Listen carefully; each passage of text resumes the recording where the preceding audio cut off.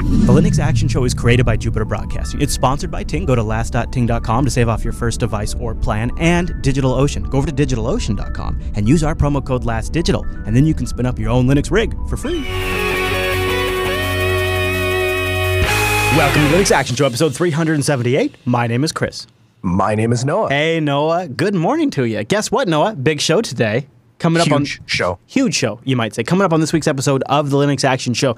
Wouldn't it be great if you could have Google Docs for your terminal? I mean the collaborative part of Google Docs. Imagine starting up a terminal session and having a completely collaborative terminal environment with another user, and for them, all that they need is a web browser and HTML5 support. Coming up on today's Linux Action Show, we're going to show you how to take your terminal and have a collaborative editing, read-only or read and write, solve problems in the terminal with somebody else, or help them solve problems. We're going to show you a really cool app from a super smart developer who's making collaborative terminals possible under Linux. And then, of course, in the news segment, we've got some big news about Ubuntu with some stats updating from the cloud. You're not going to believe the dominance there over at Amazon that Ubuntu has. And also, by the way, I have a little pie to eat, and it's called Humble, and I don't like the way it tastes. We're going to talk about the Munich situation coming up later on in today's episode, as well as some fantastic feedback and a major update on Mycroft. Have you heard about this? It promises to kill Cortana in its face. It's an open source artificial intelligence that supports voice commands, and not only does it have a dedicated hardware device, but if we act now, we may soon get the interface on the Linux desktop as well. And then we have a crazy great feedback segment with some follow-ups, some community emails, and some big news for the Linux Action Show, as well as some point in the show, we're going to go through the Linux Foundation's Linux Security Checklist. They have a list that they promise if you follow this, you're going to have a secure Linux rig. However, Noah and I have been deploying Linux machines in production for many years, and we're going to go over the list and see if it actually holds up. But first, Noah, you know what we have? Picks? We have our picks. And we're going to start with the Runs Linux this week, who was sent in by Shannon B. He writes in, or she writes in, saying, I got a computer rebooting at Burger King this week when I was out getting myself a Whopper. And this was, oh yeah, there you go, Shannon. He appears to be a gentleman up on Google+.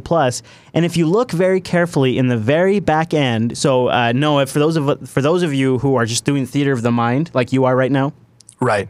We have your typical Burger King experience where you're at the register. There are burgers. Yeah. There are fries. Yeah, they've got chicken fries now, Noah. People in hats. They should send us $5. And they have these big LCD screens up front with the menus on them. But if you just look a little bit further back in the kitchen where the actual business gets done, where the actual money gets made, where all the burgers get made. Now, I'm just going to do a little zoom and enhance. Noah, can you provide the sound effects as I...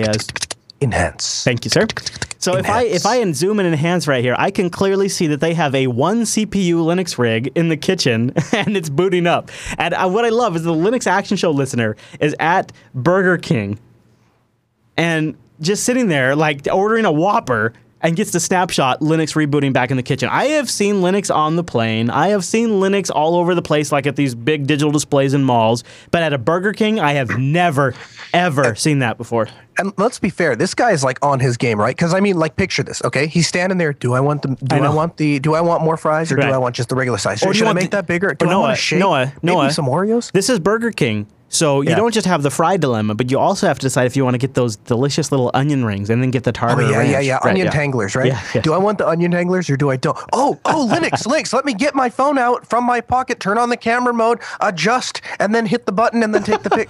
Like, that's pretty good in the amount of time it takes to reboot that machine.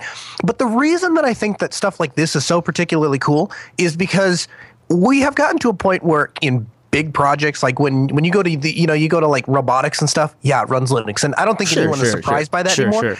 But when you start looking at like the fact that I can't leave my house and walk into a building and order a double cheeseburger and fries without interfacing with Linux in some way, that's pretty impressive. Yeah, I think this is. I think this makes me want to go to Burger King and see if I can just see this happening. Like, I could see myself needing to buy a few burgers as a tax write-off just to document if Linux is there, right? That's legit, right?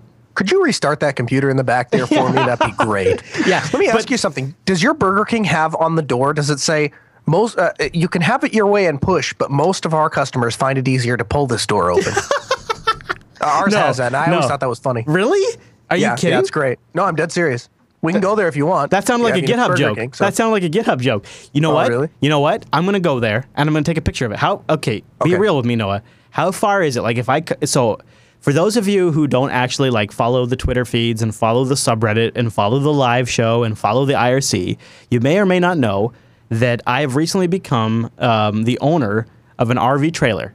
Some very unfortunate circumstances for another couple led to a very fortunate circumstance for Jupiter Broadcasting. And now the Last Cribs tour, where I go out to Noah's house and document his automated house for the Linux Action Show, is going to happen. And when I get out there, Noah is already making a list of places to take me.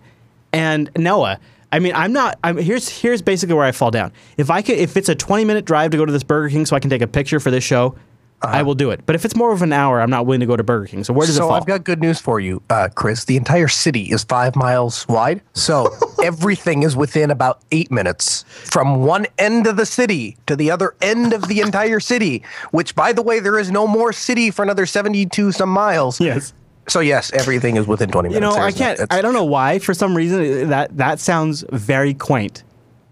Like, I don't know. You've been out here to Washington. Like, it's much more populated than that. Yeah, and it's funny too, because like when I go to bigger cities, and I will say, I wanted to buy a GPS, and I was in Minneapolis, St. Paul, and they didn't have the GPS at Best Buy, and I'm like, well, I guess that's the end of it because they don't have it at Best Buy, so we're done. And my buddy looks at me and he's like, well, that's that Best Buy. There's like 7 more. I'm like, really? And he's like, yeah, we just go to the next city. And I'm like, oh yeah, that would be like a 2-hour drive for me if it was in Grand Forks. Yeah. So here in Washington, not so much the case. Like I remember like when World of Warcraft came out, and I still played World of Warcraft. I mean, literally the day it came out. I'm not talking like years later. I'm like talking day it came out. World of Warcraft. A buddy and I were so determined to go find it somewhere in Washington State that we drove the whole I-5 corridor to find it. And our buddy Brian Lunduke was on the cell phone telling us where to go, where he had gone. He did the south end, we did the north end. And it's funny because really, Noah, what you described to me doesn't sound like a city at all. That sounds like a town. So we call it the village. It sounds like a village. I'm kidding. We have like 70,000 people, so it is a city. It's just it's a very small city. Okay. You know what? It's Arlington. It's very similar to Arlington. It really does sound like it. It's just there's nothing outside of Arlington. That's all. That's the only difference. Yeah. Whereas here we have, that small city called Seattle, and then just north of us we have Canada. So there's Canada. Hey, we have Canada. It's like 90 miles away. We have Canada. Actually, I've heard that part of the challenges of the US2 road trip that I'm going to be taking is that the cell phone connects to the Canadian towers along the way at certain points. You know what else connects to Canadians? Their lack of turn signals. And when they do have turn signals, like they do this thing where they'll put their turn signal on, and then they just drive straight for like 50 miles. And it's like a guessing game. Like, do we turn? Yeah. And then there's other Canadians that some Canadian cars don't come with turn signals. It's an optional package. And so then they don't use their turn signals, and that can be really frustrating. Yeah, well, up in Canada, you signal a good 20 miles before you turn because it's 20 miles. Oh. Yeah. Well, maybe that's why. Yeah. Maybe. So is there a reason that they don't have optional accelerator packages either? Well, listen, mate. What's the rush, eh? What's the ruch, eh? Yeah. Listen, and I can say this as having a lot of Canadian family up in Edmonton and Alberta, and I have visited them. And one of the nicest things is you feel like when you go to Canada and you go up far north, it feels like going to the United States 10, 15 years ago. So imagine the United States 10 or 15 years, so pre 9/11. Super crazy, concerned about crime and things like that, and then everybody's just relaxed, and you go up there. It's a really great experience. In fact, maybe I'll take the rig up there one day, Noah, and do a show from up there. Yeah, let's do that. Yeah, those Canadians, they're really concerned about crime. They're so concerned they give pipe bombs back to their passengers on the plane when. All right, this is not Linux related. I'm just going to make it super quick, just to prove a point. I have an aunt. I love her, and she's great, and her name is Erin. And it's spelled with an E, which is weird, Canadian, right? So we spent 15 minutes one morning looking for Aunt Erin's purse. We pulled up. Now, no, I want you to picture this. We're in her truck. We're in her Ford F-150 because they drive all American vehicles up there. And we pull up to her apartment, and she goes to grab her purse out of her truck, which we showed up at her house in the morning. We got in the truck. We went out to breakfast, and then we came back to her apartment. And she goes to grab her purse out of the truck, and she can't find her purse. And she realizes that she left her purse in her unlocked truck overnight. And my first reaction is, well, Aunt Erin, someone stole your purse. Someone simply walked up to your door. They opened up the door. They reached in and they grabbed your purse and they walked away, Aunt Erin. Nah. I don't know why you're bothering to even bother to look. And then she gets out of the truck and doesn't even listen to me. She gives me this look like, that's the most stupid thing I've ever heard in my entire life. She gets out of the truck. She walks into her house, her apartment, which is completely unlocked. And she goes and searches her entire apartment for 15 minutes. And meanwhile, I'm like, I don't even know why you're bothering. Somebody just grabbed it out of your truck. They just looked in your truck window. They saw the purse on the bench seat, and they opened the door, and they grabbed it. I don't know why you're looking.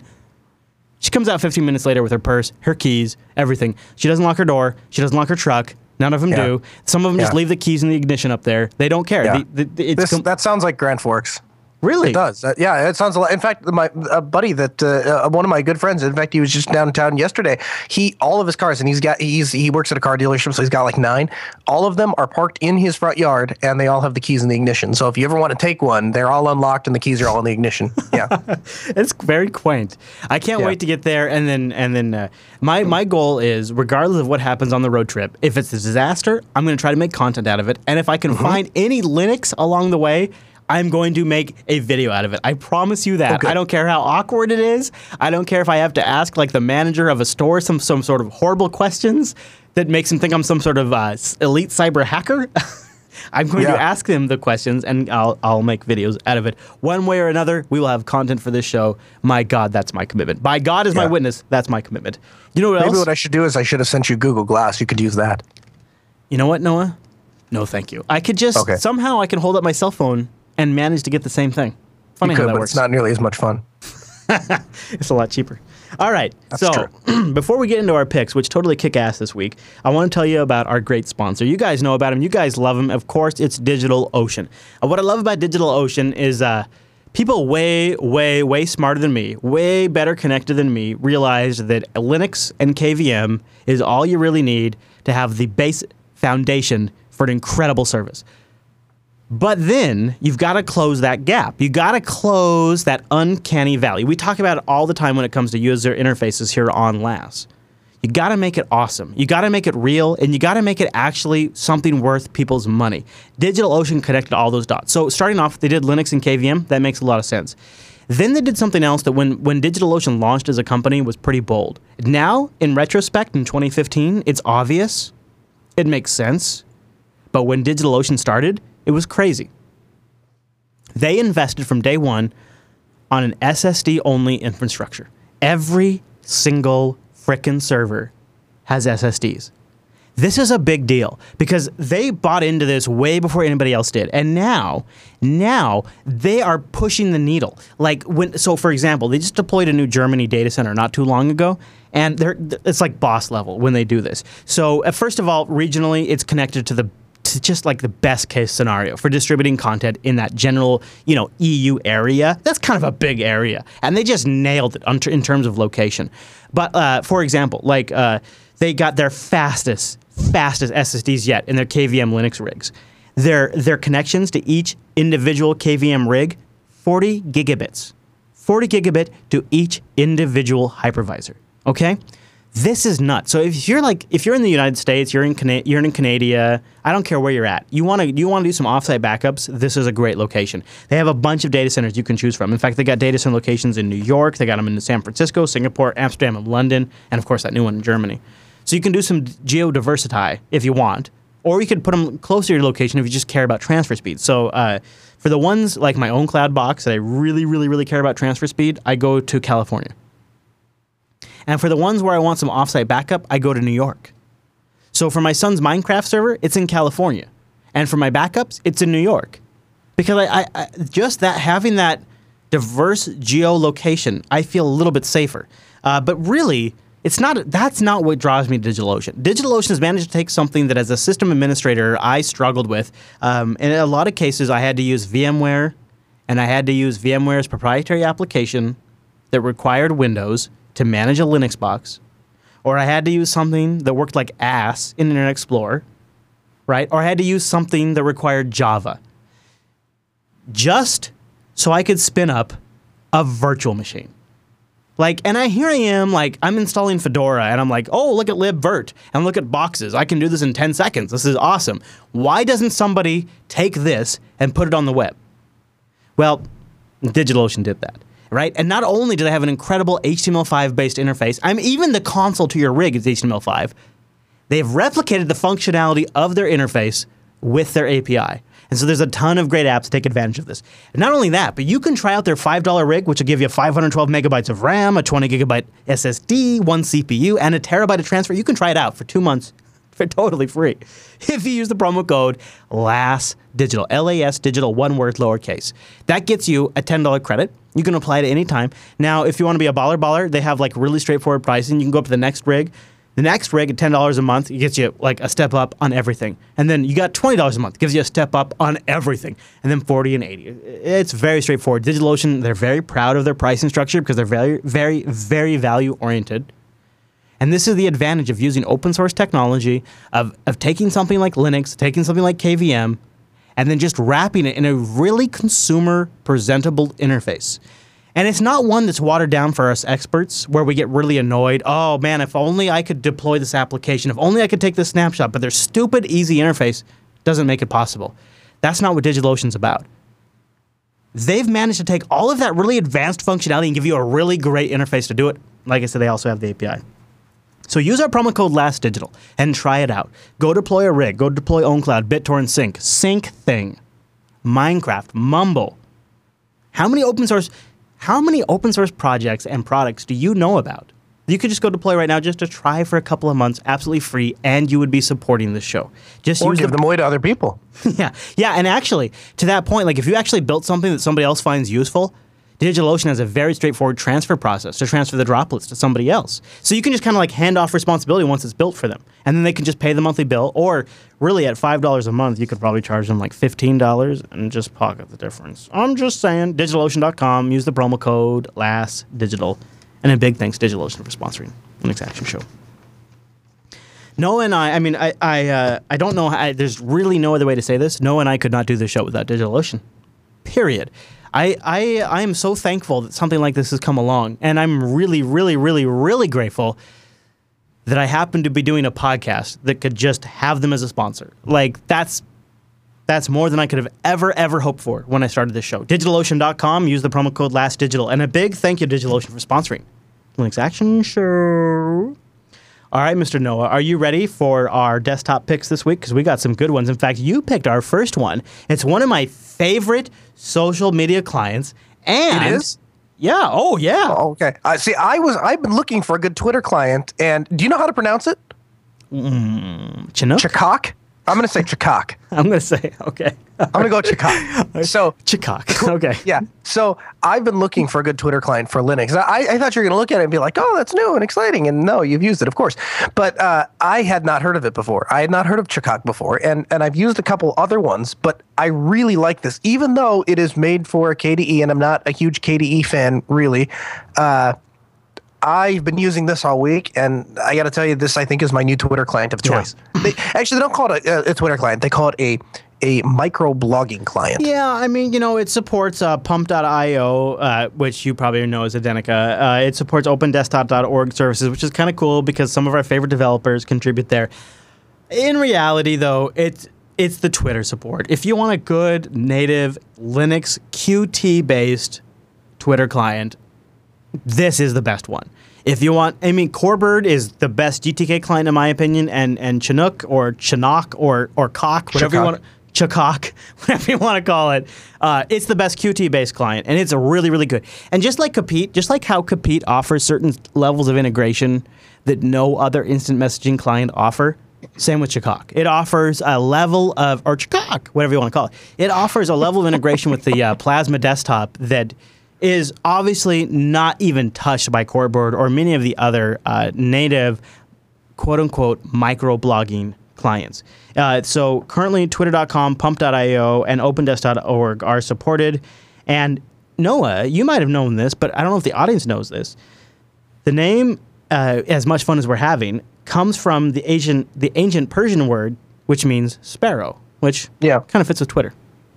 The thing that I think really stood out to me that I really liked was the interface really reminds me of what I liked back in the late 90s of instant messenger clients. A small little program that kind of runs at the side that I don't really notice, but yet I can kind of keep my eye on data that is scrolling through. It's not intrusive. It's not in the way. I don't want pop-up notifications every time somebody tweets, but I like to be able to glance over and look at it. And I've had this running on my desktop for the last 4 or 5 days now, and I really like it.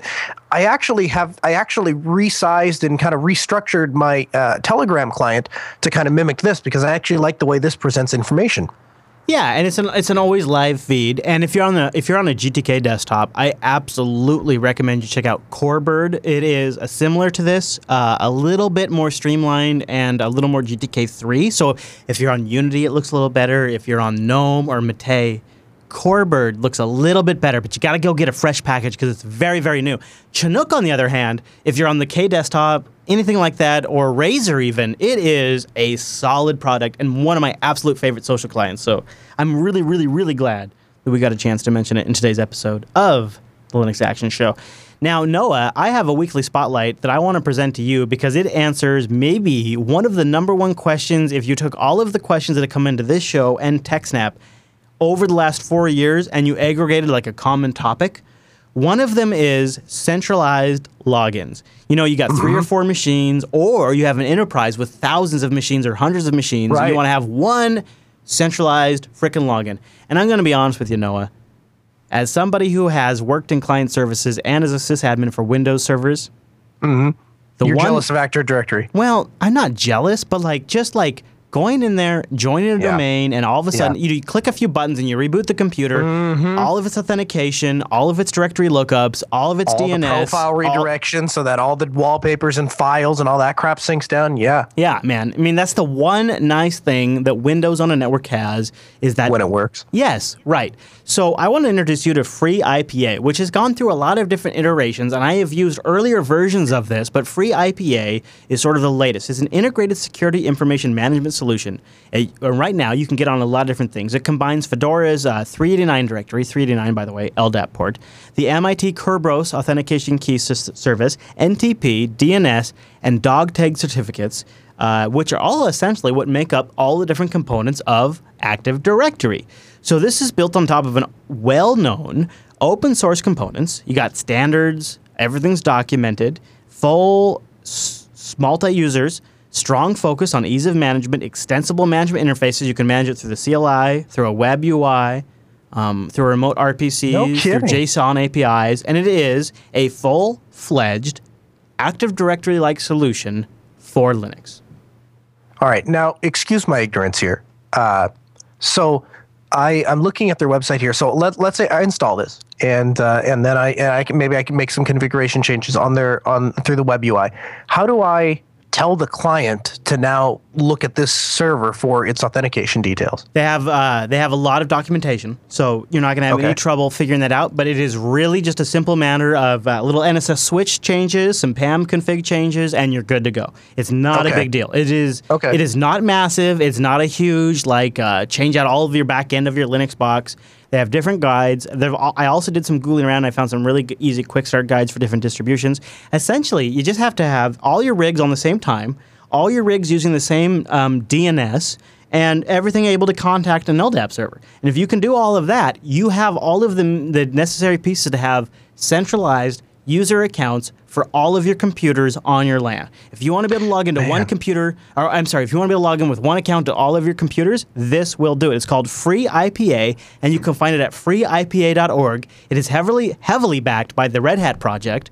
I believe it is a continuation of the Fedora directory project, and it answers an email that to TechSnap, we must get 3 or 4 a week asking how to do centralized login for Linux and Unix rigs, and this will do it. freeipa.org. In the amount of time it took you to explain that, I have clicked on their documentation and figured out how to install it and how to add users. This is really straightforward. And actually, this is something that I have done with a Hack Together LDAP solution for a while.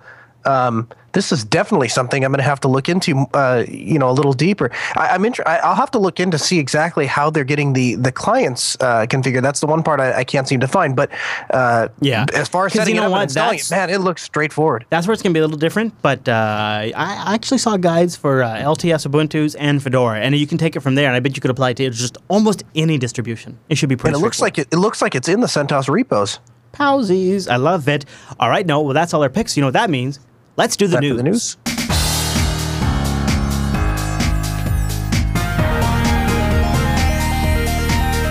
Hey, it's the news, and this episode is brought to you by Ting.com. Go to last.ting.com right now. Head over to last.ting.com. Let them know you heard about it here on this show. But really what it is it gives you the opportunity to get mobile that makes sense. No contracts and no early termination fee.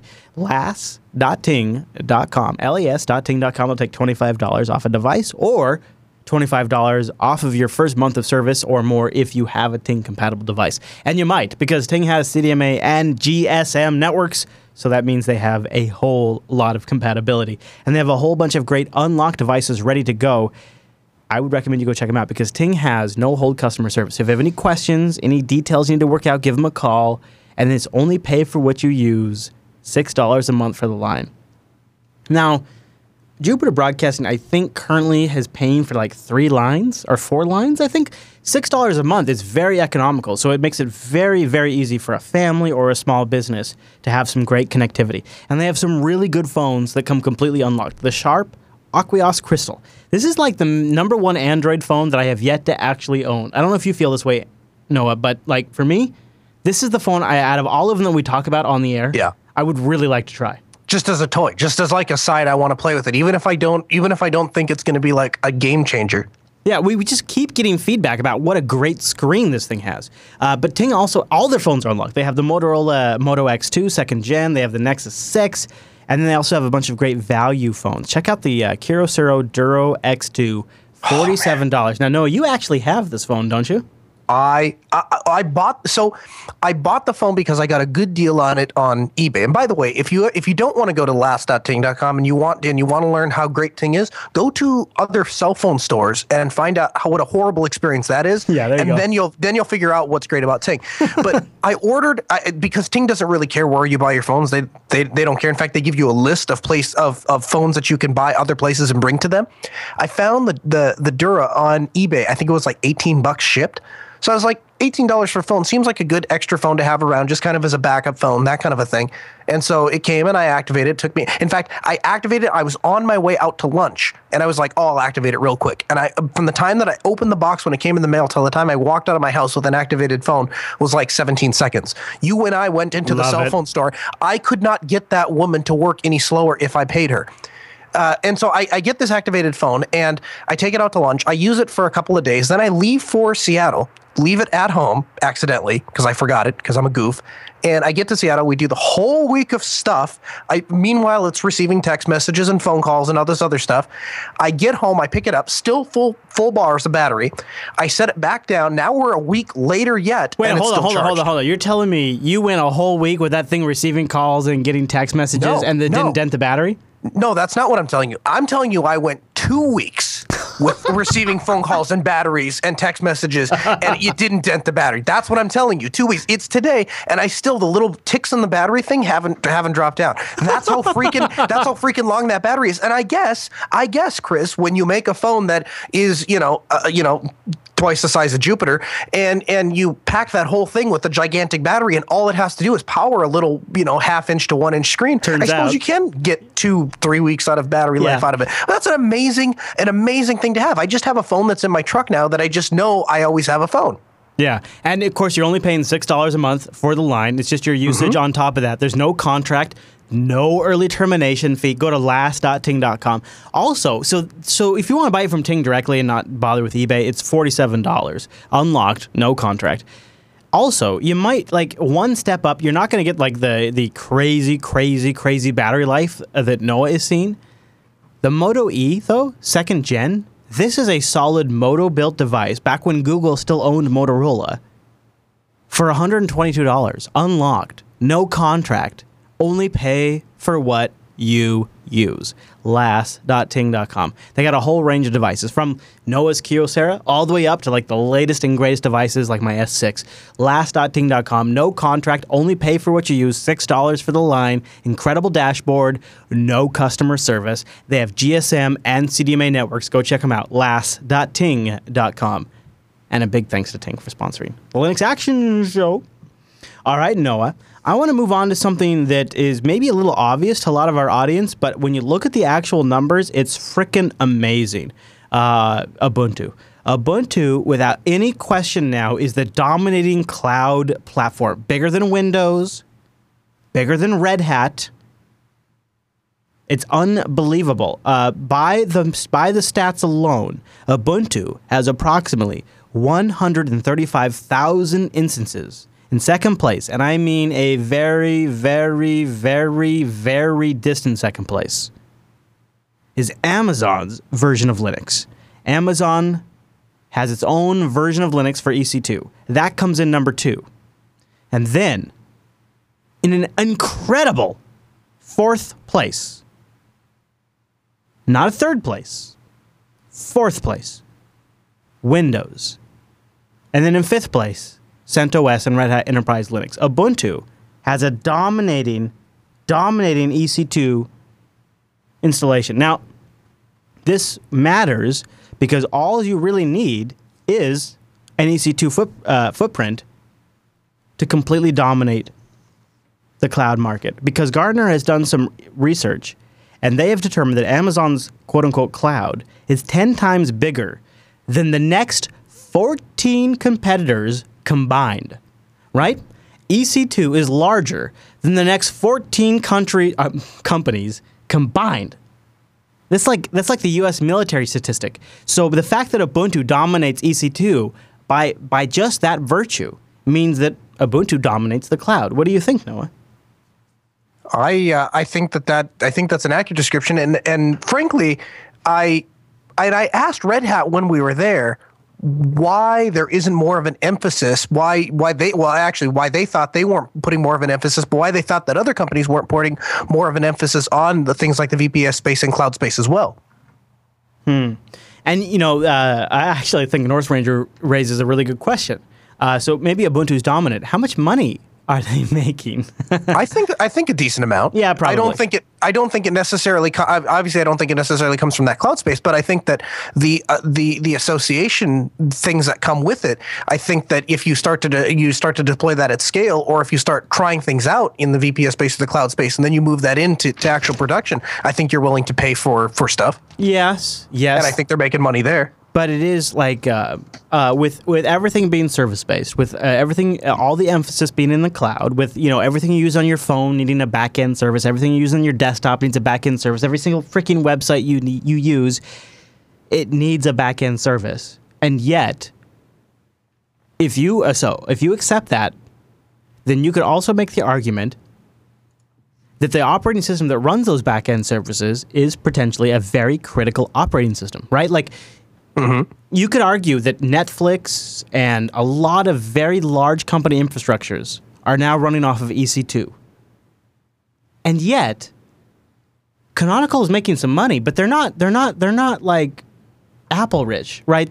Like when like Apple makes the iPhone and people buy smartphones, and now they're like crazy rich. Ubuntu makes a cloud operating system, and everybody uses the cloud operating system, and they're getting by.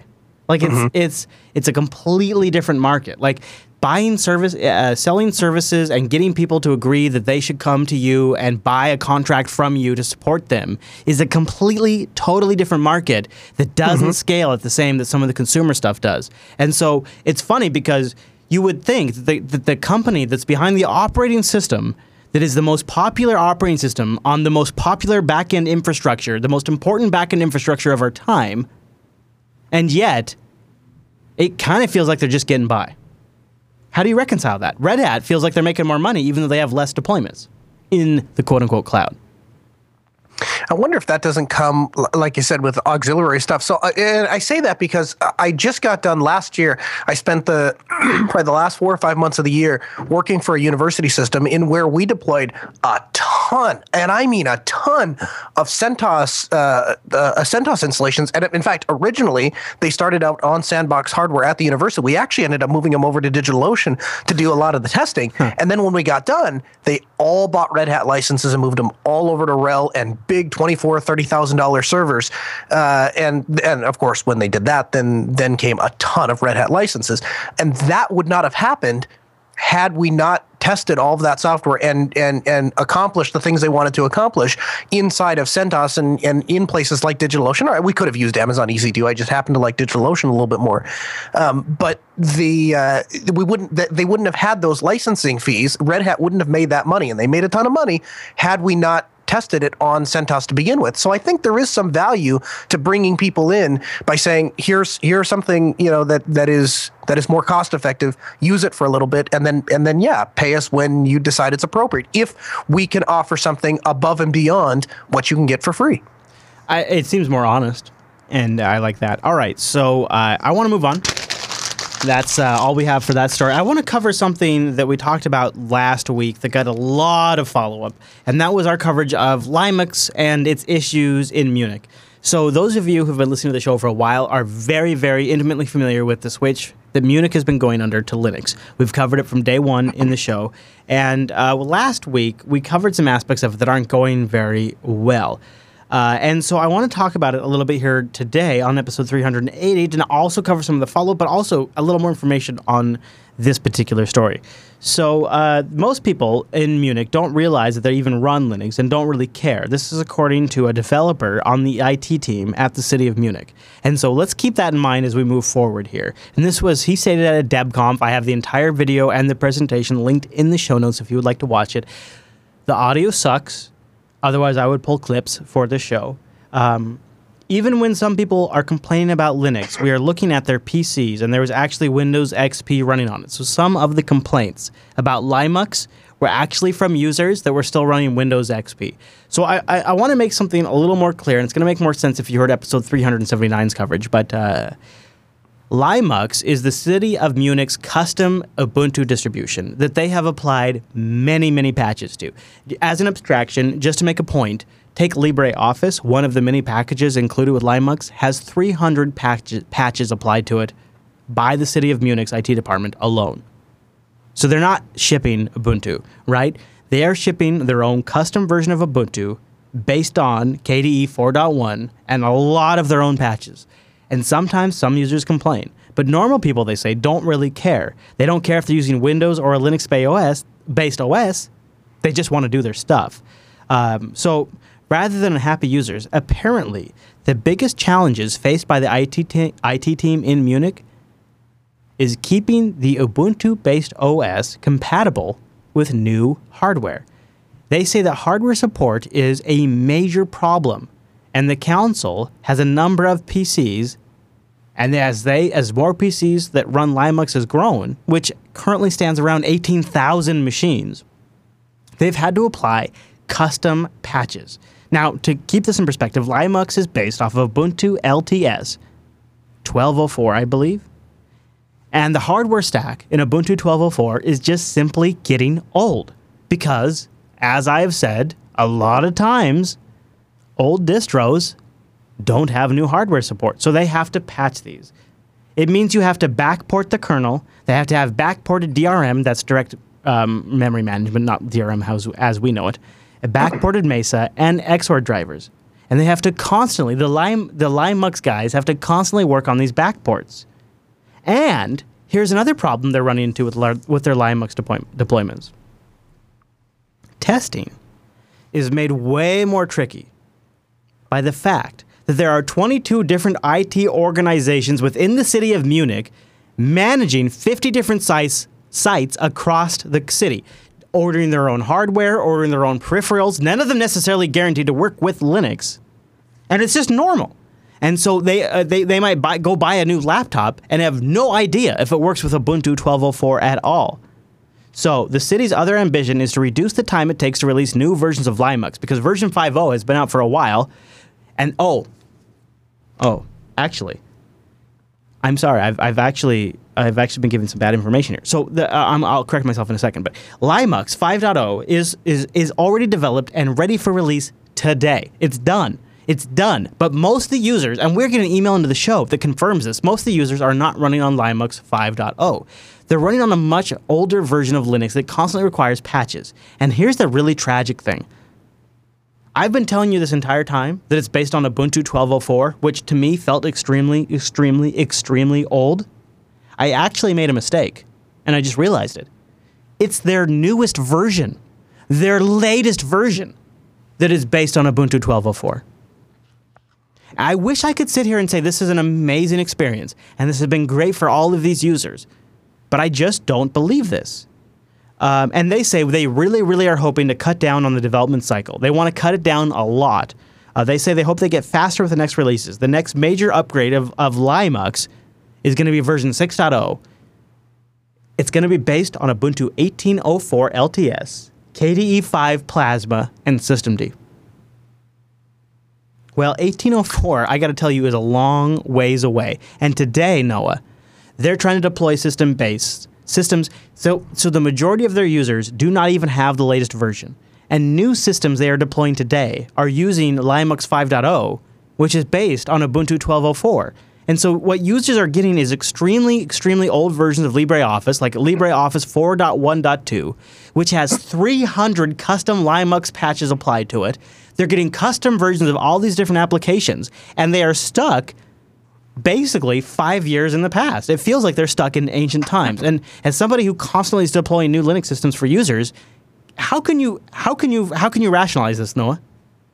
So let's step through this a little bit. So first of all, I have some sympathy from the concept of if you're only using free and open source software, if you're only using software that's designed to be used on Linux, then I can understand the rationale between using rolling releases or using the latest available software because everyone's maintaining it. The problem is we live in the real world, and the reality is that a lot of software, even if it's designed for Linux, isn't necessarily as up to date as the latest distros, and that causes problems. And then if you venture away from that and you go to large companies like IBM that maybe make a Linux-based software, but they only do it for the LTS, and maybe, if you're lucky, they do it for every other LTS. You look at Blackmagic, where they make the drivers for 10.04, and they still advertise today on Amazon that driver works on Linux. Yeah, Linux of, back in 10.04, yeah, it worked great.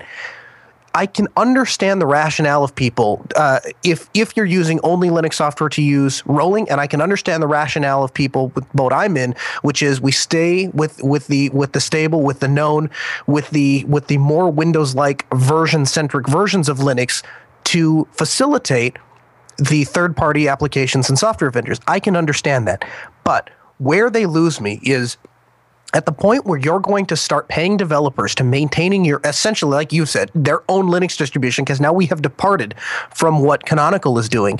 You have essentially decided that you are going to single-handedly take on and double up the work that Canonical's already doing, thereby thereby destroying any of the value you would have gained by using a free and Libre operating system to begin with. And then you add to that, why are we using KDE? And I don't say that because KDE is a bad desktop, and I don't say that because I don't think that it's not a good business desktop. But if you are going to be using Ubuntu, why would you not use the default desktop environment that Canonical, outright would I don't know, I guess say that they would out of the box support?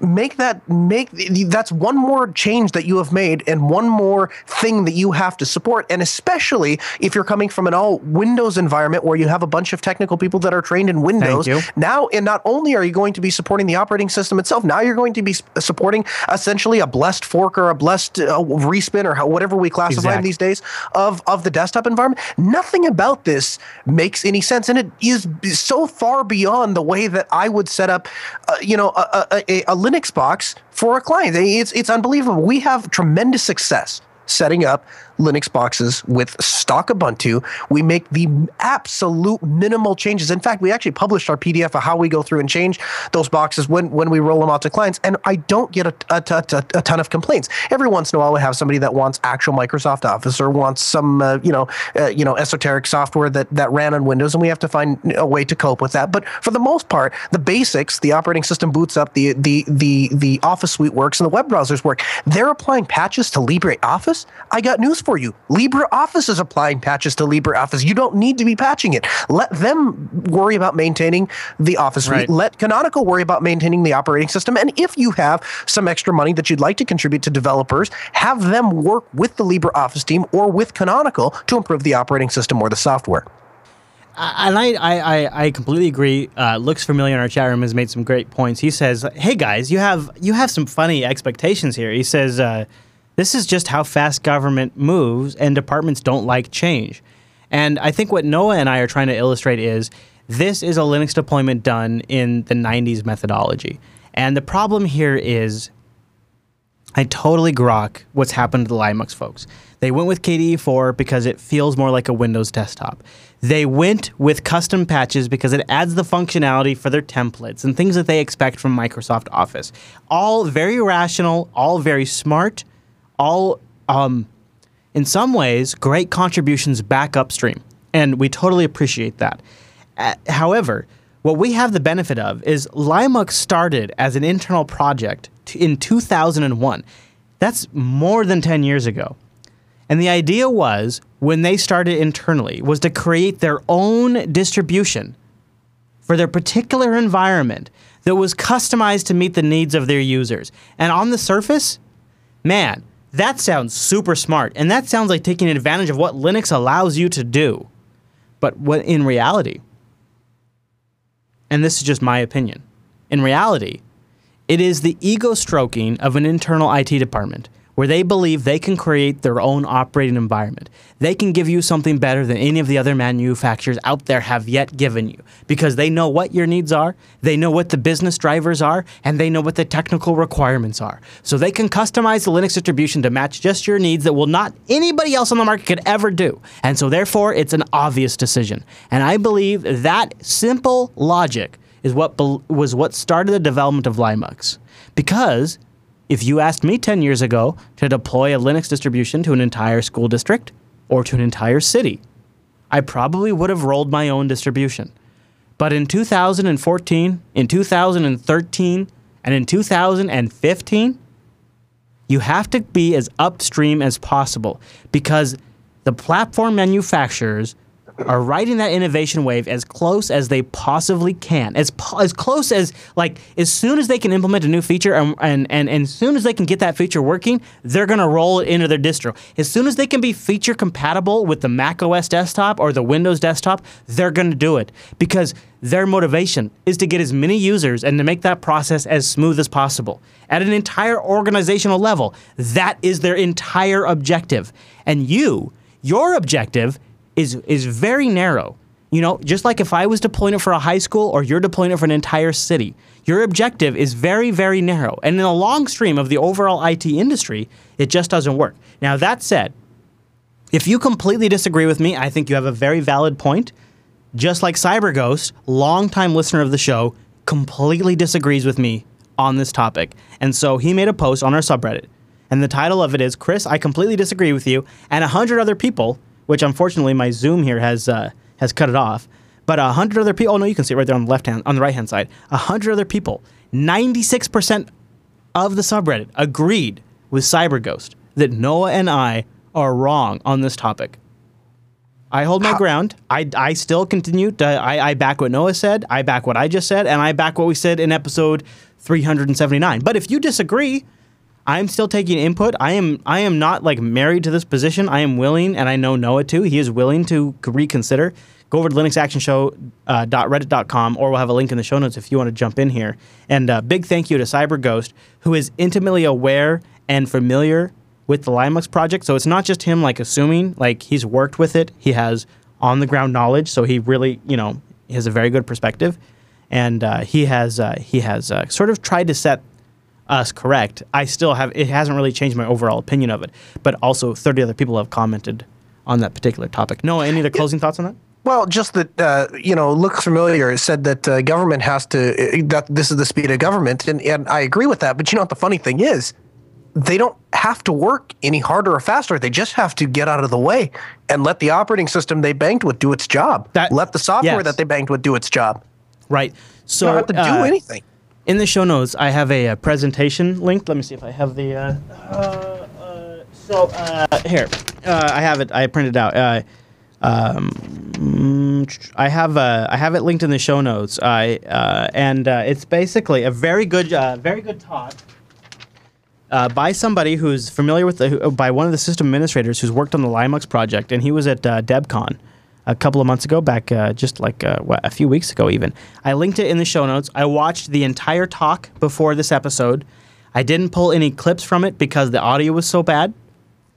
By the way, side note, if you ever want to go on the record with your open source project and you want to go on the record, like literally you want us to say you want us to repeat what you have said word for word, all it takes is a decent microphone. I know that's really hard in 2015, but anyways, at DebConf, they had him there, and he talked about Linux, and I have the entire talk in the show notes. I listened to all of it. It doesn't change any of my position, but it just happened a couple of weeks ago. He talks about Linux, the challenges they have faced, and where they are going with the project. If you are all interested in this, I have it linked in the show notes.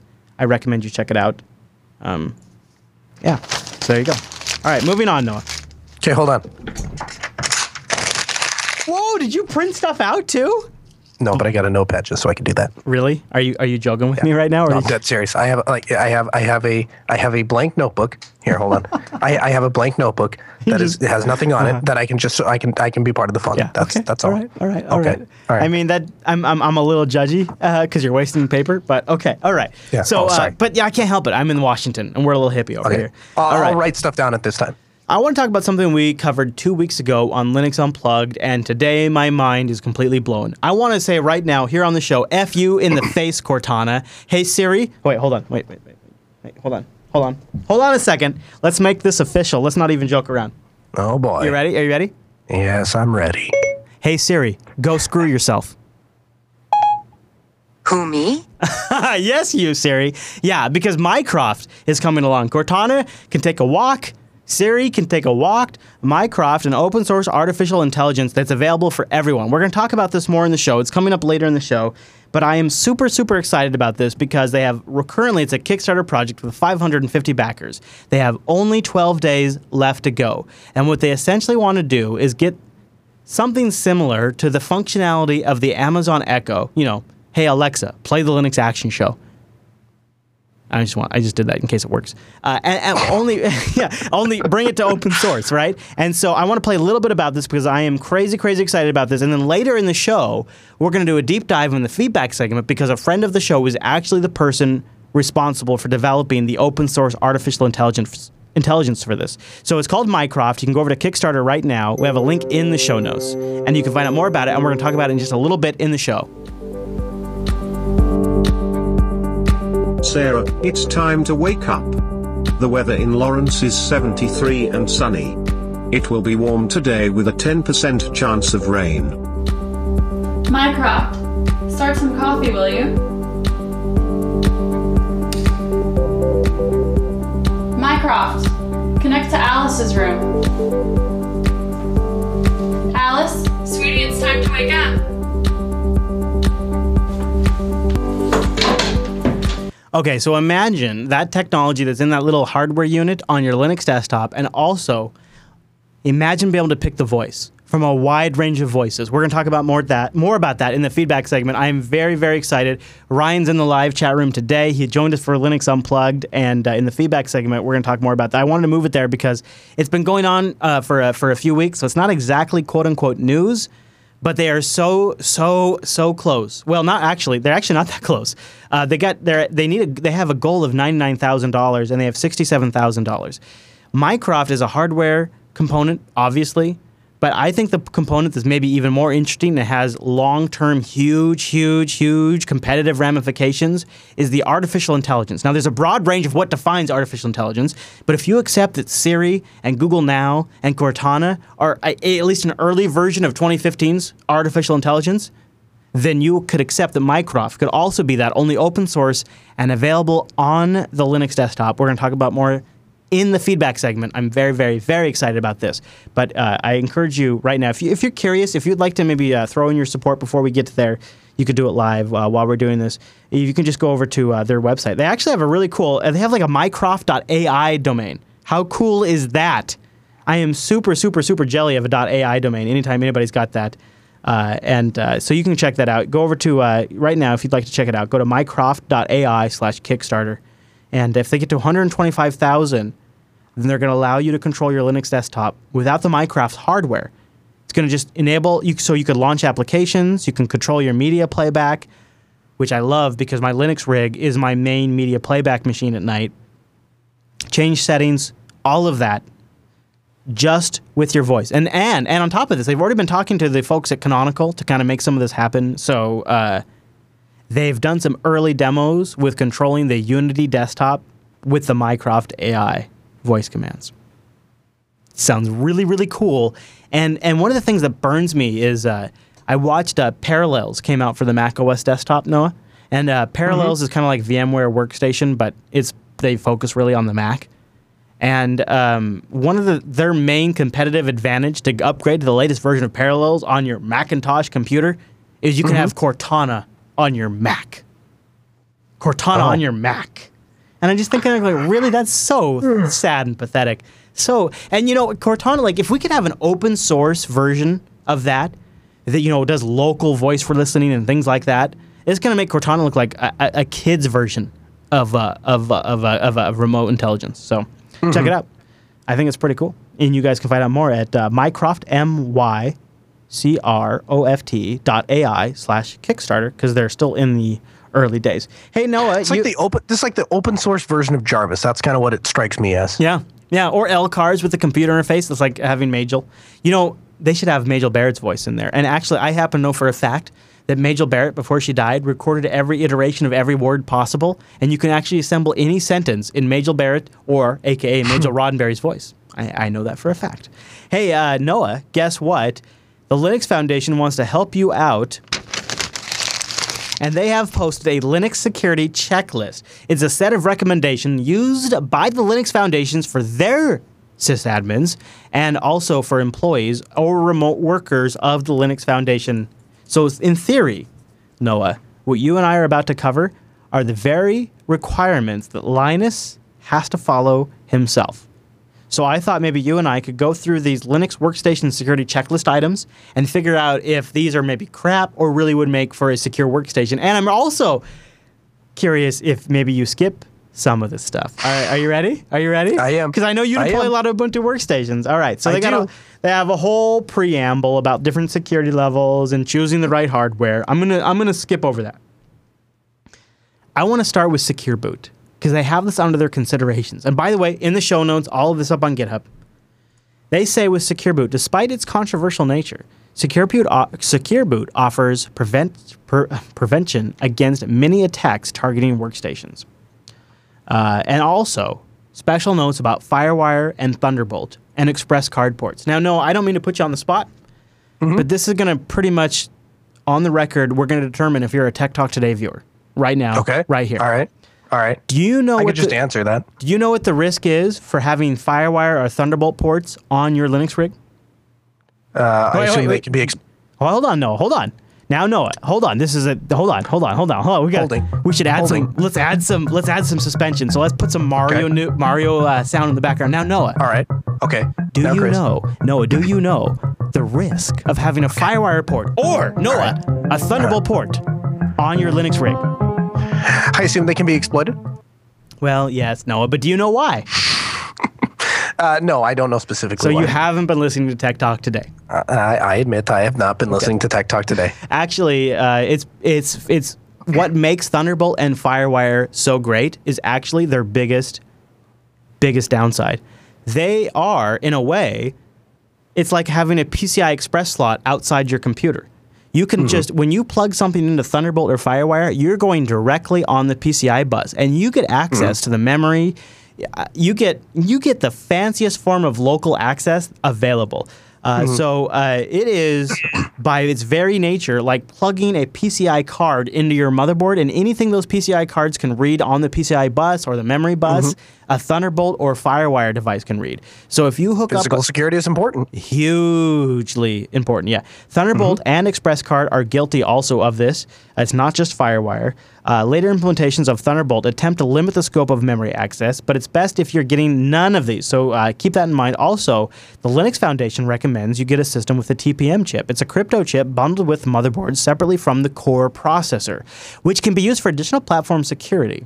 So here is their checklist.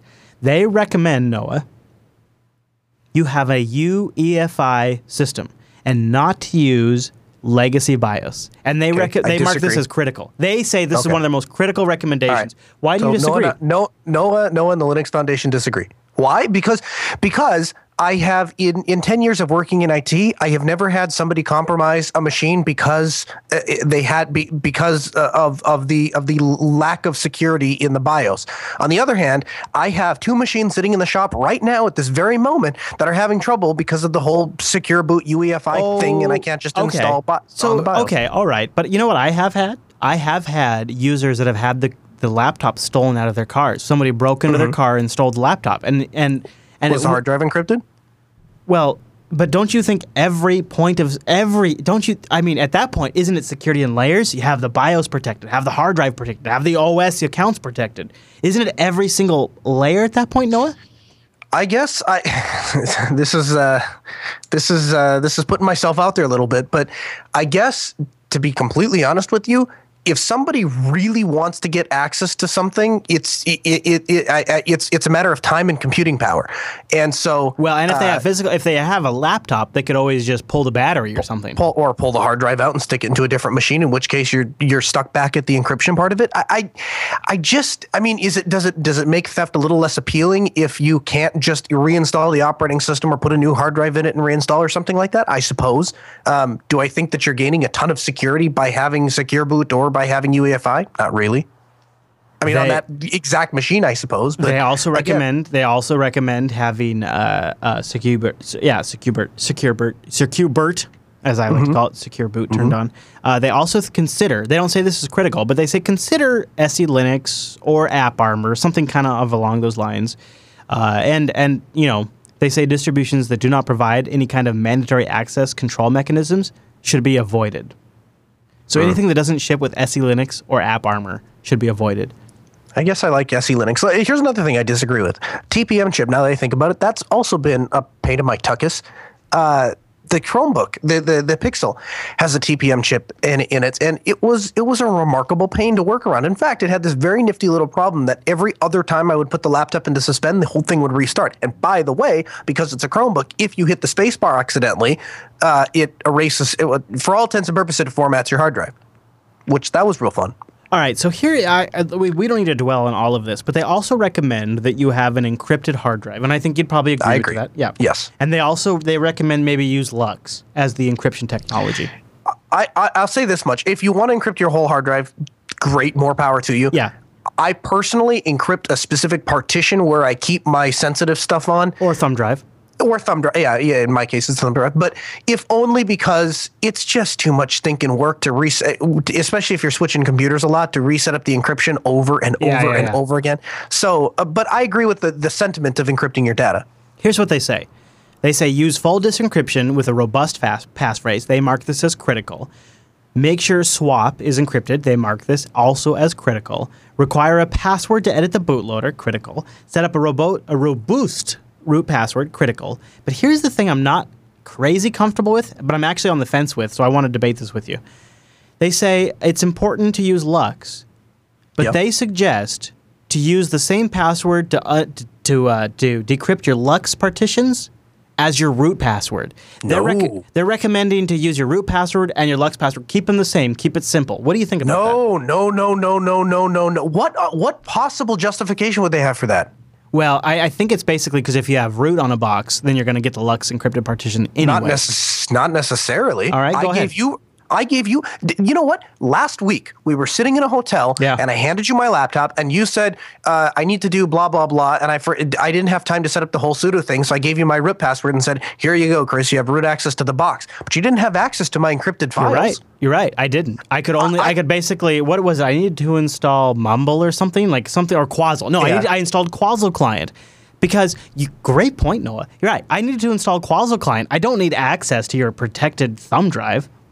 No, so let's. I mean, and again, let's back up and explain something. So we have a triangle, and on one part of the triangle we have security, on the other part we have ease of use, and the other part we have functionality. And where you put that dot, the more secure things are, the less ease of use and the less functionality you have. The more functionality you have, the less ease of use and less security you have. Right. And of course, the easier it is to use, the less functionality there is, and the less security there is. And you have to try and center that dot as much as possible. But I think you take away very, very minimally from the ease of use and the functionality to have two separate passwords, and I think you exponentially increase security by having two different passwords for the root password and the encryption password. And I see no real advantage to having them the same. Right. Even if it's just adding a slight disadvantage to the attacker, it's worth it. Add the date. Add whatever the current date is, and then you got 4 extra numbers, and then that, all that said, I super respect the Linux Foundation for doing this, and it's a great, great, great start. And I'm really super happy they did this. And number 2, I'm glad they did it on GitHub because we could all contribute to this. So the link is in the show notes. Let's work together as community members to make this list badass. So that way when sysadmins deploy Linux rigs, they have a very, very, very good list to go off of. And a couple of things on their checklist, their post-installation checklist that I like. Globally disable firewall and Thunderbolt module ports, bing.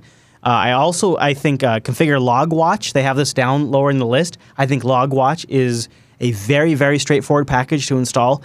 90% of any mainstream distribution has insanely easy to use defaults for LogWatch. So if you just install the package, it's going to basically do what you need, and it's going to give you a lot of info, and you can refine it from there. Also, there's not a lot of work to install something like Tripwire or another intrusion detection system, or something like Fail to Ban. Anyways, it's a very, very, very good checklist. They also include, like, on your server, if you don't need Firewire or if you don't need Thunderbolt, here's the commands to just blacklist those kernel modules so that doesn't even work at all. And it's a great list, and I say, as a Linux Action Show community, let's work together to make it even better. Noah, any closing thoughts on this one?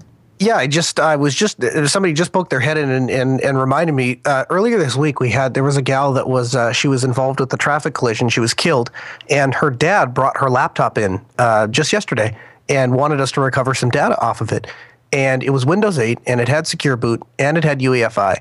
And the software that we used to reset the Windows password, I couldn't get it to boot off of the USB drive. Right. And we just pulled the hard drive out and pulled all the files off of it. And so I was just thinking, and guy poked his head in and said, mentioned that we just did this. It didn't stop us from getting any of the data. It would have had it been encrypted, but it wasn't. And so I reiterate again, I don't think there's a ton of added security by having UEFI or Secure Boot enabled. Right. If you have physical access and you can pull the drive. You have physical access, right? Yeah. And if you don't have physical access, then UEFI and Secure Boot are a nil point. Good point, Noah. Good point. And you know what? That's from your real world. That's from this week. I mean, yeah. Good. Well said. All right. Yesterday. Yeah. Yeah. Yes. Wow. That's a serious. Geez. That's something to really think about. And I've always thought about it in the context of laptops, but there's also physical intrusions at data centers and things like that. So there's different ways you can play with this. And really, when I look at all the different options, I could actually see an entire series of shows based on just different ways to physically protect your Linux box. That could be a really cool series. Something to think about. And I'd love to hear some suggestions. linuxactionshow.reddit.com. All right, Noah, that's all the news for this week.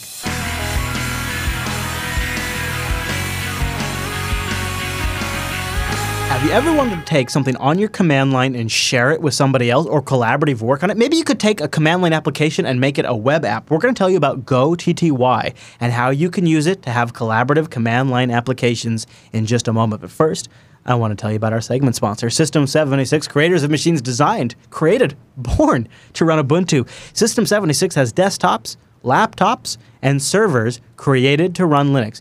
The idea here is they have custom selected or custom built the hardware to make sure it's going to work perfect for you. Back over here, we have the Serval Workstation.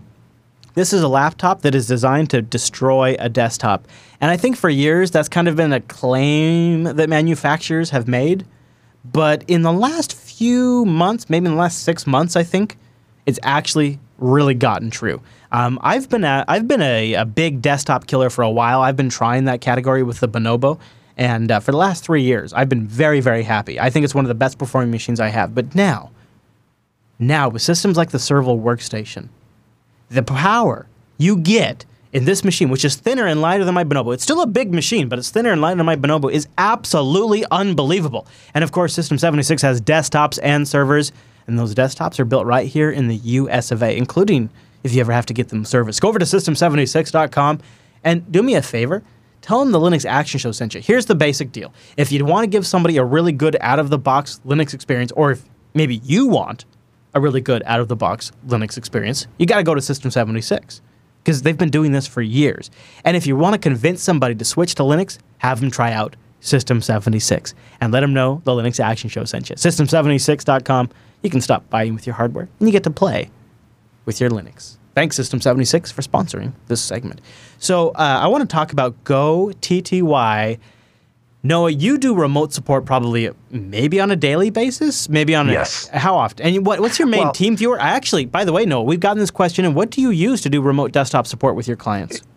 So we use actually primarily a program called Screen Connect, and the advantage of Screen Connect is that it runs inside of a web browser, so they just visit a website. Oh, nice! And on a Windows client, it actually has a little executable that kicks off in Linux that just uses a Java file. But then that way they don't have to actually install anything. And so I just tell people go to support.altispeed.com, enter in the session ID, and then I have control of their computer.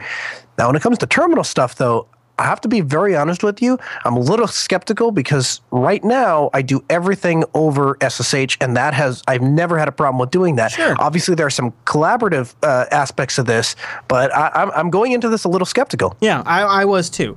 I want to introduce you, and I gotta apologize. You guys know me, but this developer, I really respect what he's been doing. I'm going to say his name is Iwasaki. Udai. I'm not sure if I'm pronouncing that correctly. I've linked to his Twitter profile.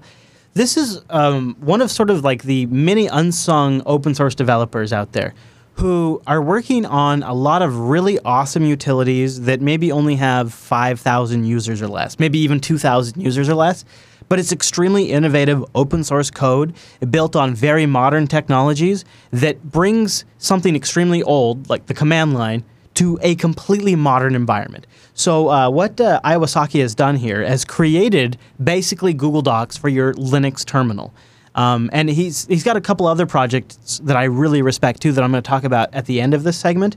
But I want to start by talking about Go TTY. You can share any terminal application as a web application. And there's a lot of different ways you can get this set up. And one of the things I love about featuring this on the show is we don't have to spend a lot of time on the setup. Because if you want to, you can just go download the binary file and run it immediately. There's also, like, it's in the Brew package manager, and there's other ways you can get it installed on your system. But if you take any particular command line application, you can make it a web app. So I was thinking about how cool this would be if you wanted to help somebody with remote support, or maybe say you want to set something up you've never set up on a remote system, or you have a droplet and you want to get something configured. So right now, I've been kind of playing around with this, and if you look at my machine right now, I can't pull it up. I don't have any. I try to go to my machine. I don't have any web pages. But if I install Go TTY, I could pull up any command line application as a web page, and this is so much fun. I have to show it to you right now, Noah. So I'm currently SSH'd into a remote DigitalOcean droplet, and I could share like Top with you, and I could share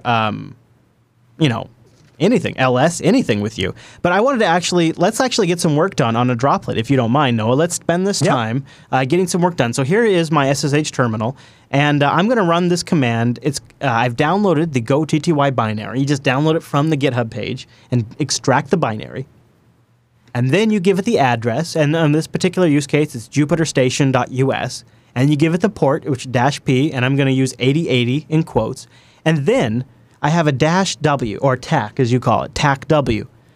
TAC-W stands for write, and of course, just like most applications, if you do a --help, let's see, if I do go TTY here, and I do --help, I get all the different commands that you could run here. So I'm doing -W, and one of the things you'll see is -W is going to give Noah write permission, permit to write to my terminal session. By default, go TTY is read only. Obviously, that's way, way more safe.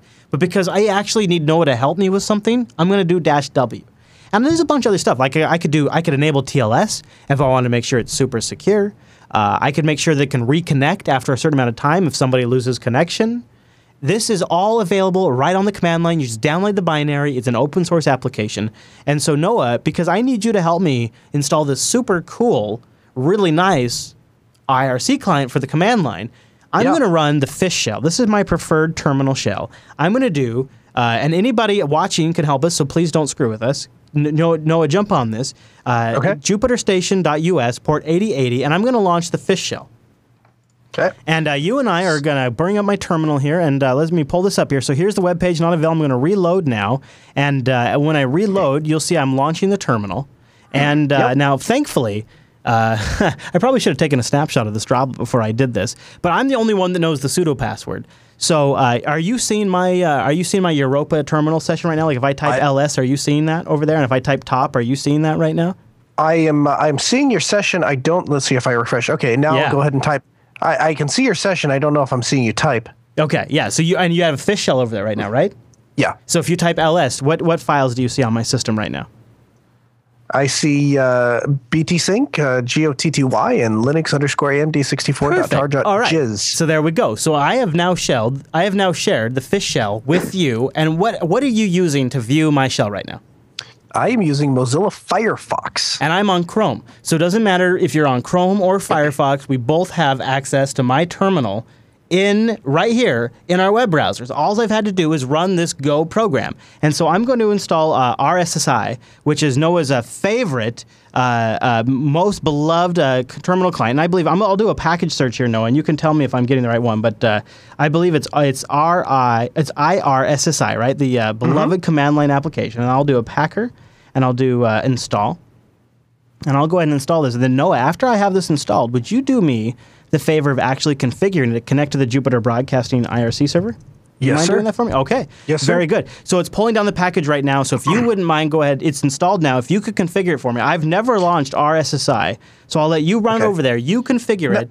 Now you can't. You can't see what I'm typing, right? No, not at the moment. No. Now I do have a very sneaky command line over here where I can see who's connected, but I just didn't want to show your information on the live stream. Here's what I'm thinking. I'm thinking it maybe what we should do is maybe you should also install Screen, and I will start IRSSI inside of a Screen session. That way you can resume it. You're jumping ahead. All right. But so go ahead. While you set up RSSI, will you walk people through what Screen does and how you could use it in combination with this? Because that's exactly what I was thinking too.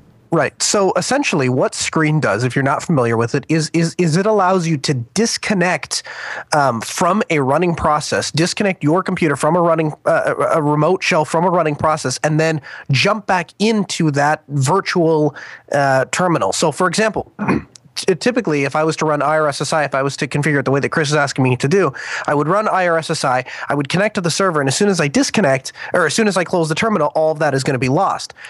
With Screen, I can start a Screen session. I can connect to the Jupiter Broadcasting server. I can specify a nickname.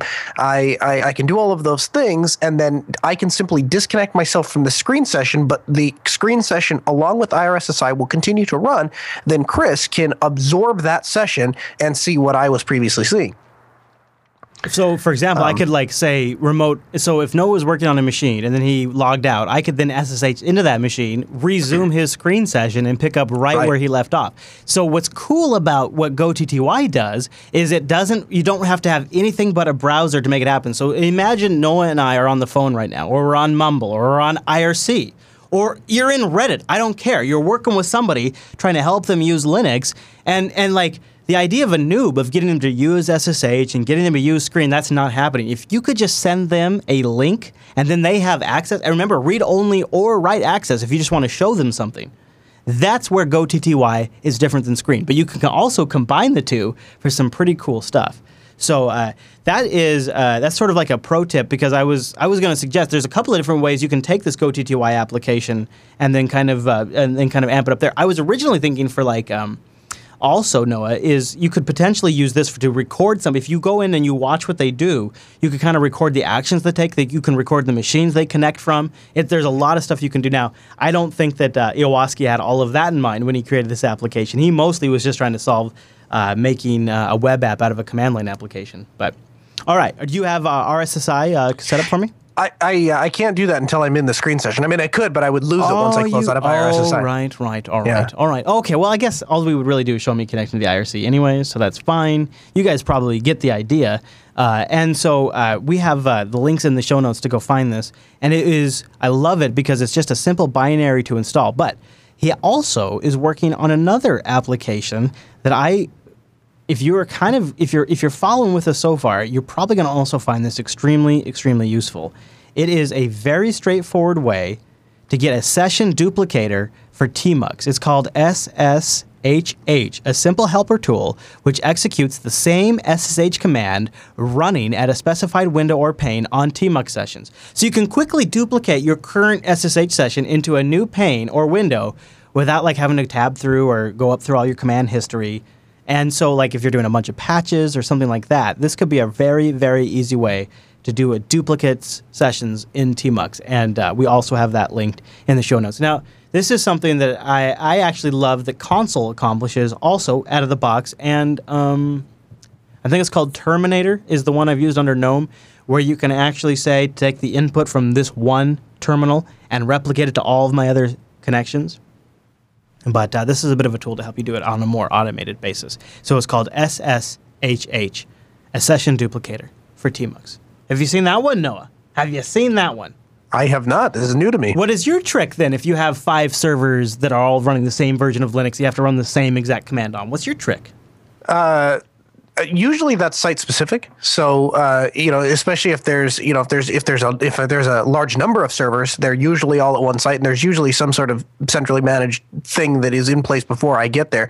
I suppose I don't have one. I suppose if I was going to do something on 5 different servers, I would probably literally copy and paste the command 5 different times. Well, see, that's pathetic as that is. That's the very problem we're solving right here. Mm-hmm. And there's other ways to particularly solve this problem, but I loved both of these, and I thought. One of the reasons I want to talk about it is because I look at this and I think this is such a great example of how when we talk about open source, we don't really talk about the individual contributors who are making these small applications. And GoTTY currently has 4,809 followers on GitHub. Not like it's not going to break like bandwidth. It's not going to produce the /./dig effect or whatever the hell you want to call it.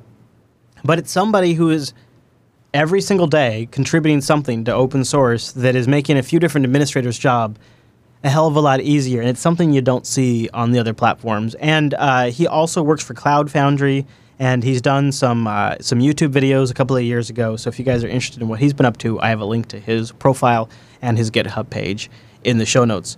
Noah, I know TeamViewer is something you use. And what else did you recommend that you use? Screen Connect. Screen Connect is some software that is not only highly customizable, but it is not only very, very useful, but it's also highly customizable. So, for example, if you go to our support site, we actually brand everything to the point that you actually can't tell that it is actually Screen Connect. That's if you go to support.altispeed.com, you will see that it doesn't actually say anywhere that it is Screen Connect. Everything just says Altispeed remote support. And what it allows us to do is it allows us to connect with clients via their web browser rather than having to kick off, install some special software. And I support TeamViewer. I like TeamViewer. I've used TeamViewer for the personal side. I've never paid for it commercially, and so we don't really use it for in a business sense. But it's a great piece of software, and I highly support it. The thing I like about Screen Connect is, again, doesn't require anyone to install anything. True. Also, I always have to I don't have a lot of experience with it, but I got to give a plug for Guacamole.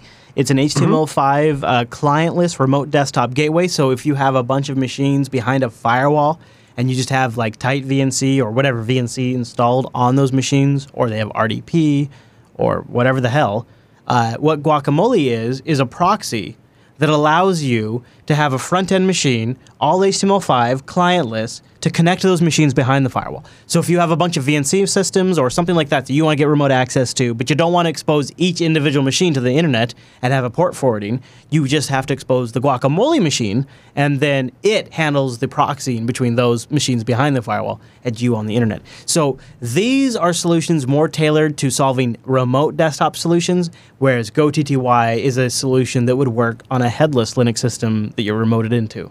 So that's pretty nice. That's one of the nice features about GoTTY. No X, no GUI desktop required. Just right from the command line, you can download the binary and share the session. And trust me, that's probably going to become extremely useful. If you have something, you need to get somebody to help you work on it. You can have them get on there, get in a web browser, install the package, or set up the package, or edit the COM file, or whatever it is, right from their web browser. No SSH needed. It's extremely useful, especially if you combine it with like a VPS. So you don't have to manage firewall stuff. It's really cool. You can find links to everything we talked about, GoTTY, SSHH, and more in the show notes. Just go to jupiterbroadcasting.com and look for episode 380 of the Linux Action Show. But Noah, that's the Linux Action Show's look at a remote console interface.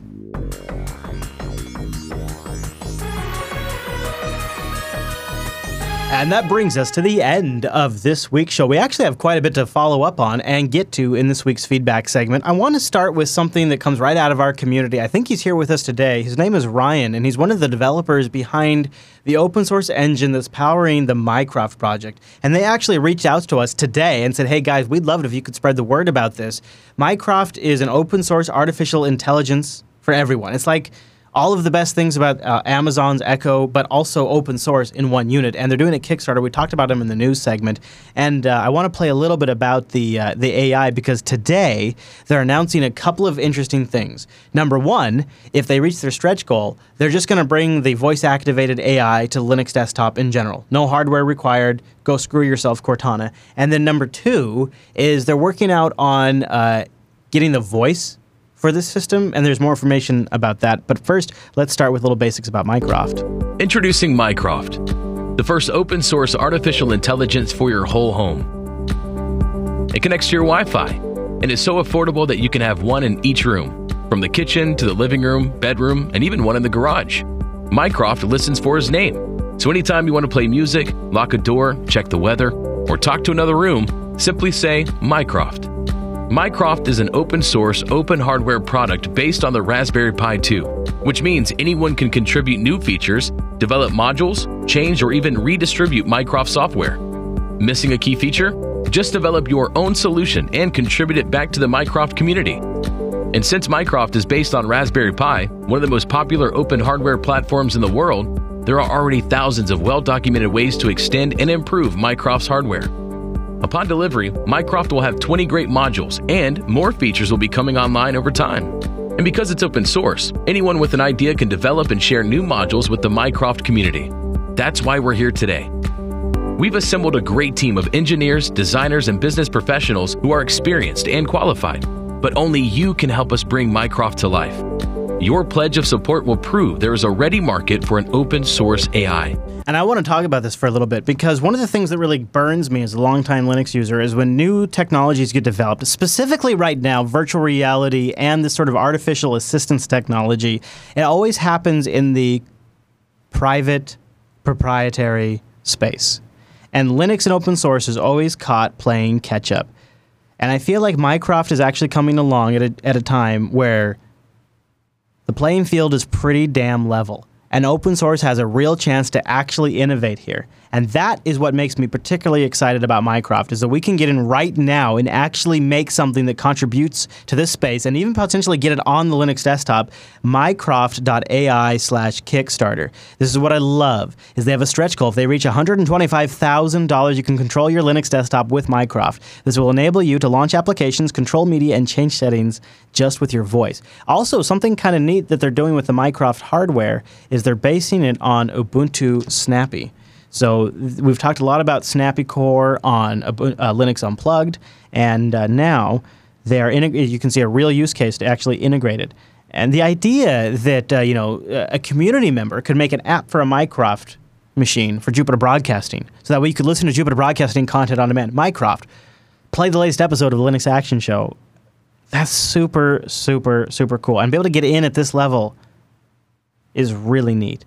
And they're also asking the community to help them come up with the name. And this is actually exclusive. Where they haven't made this public yet, we have a little bit of behind-the-scenes information, is they want to take the Mycroft voice and take it up to the next level, and they're looking for your suggestions. Open the pod bay doors, Hal. I'm sorry, Dave. I'm afraid I can't do that. And they're looking for different ideas. They shut down the main reactor. We'll be destroyed for sure. And they have some suggestions of your favorite robot voices from maybe previous movies, or maybe even not robots. There is no escape. Don't make me destroy you.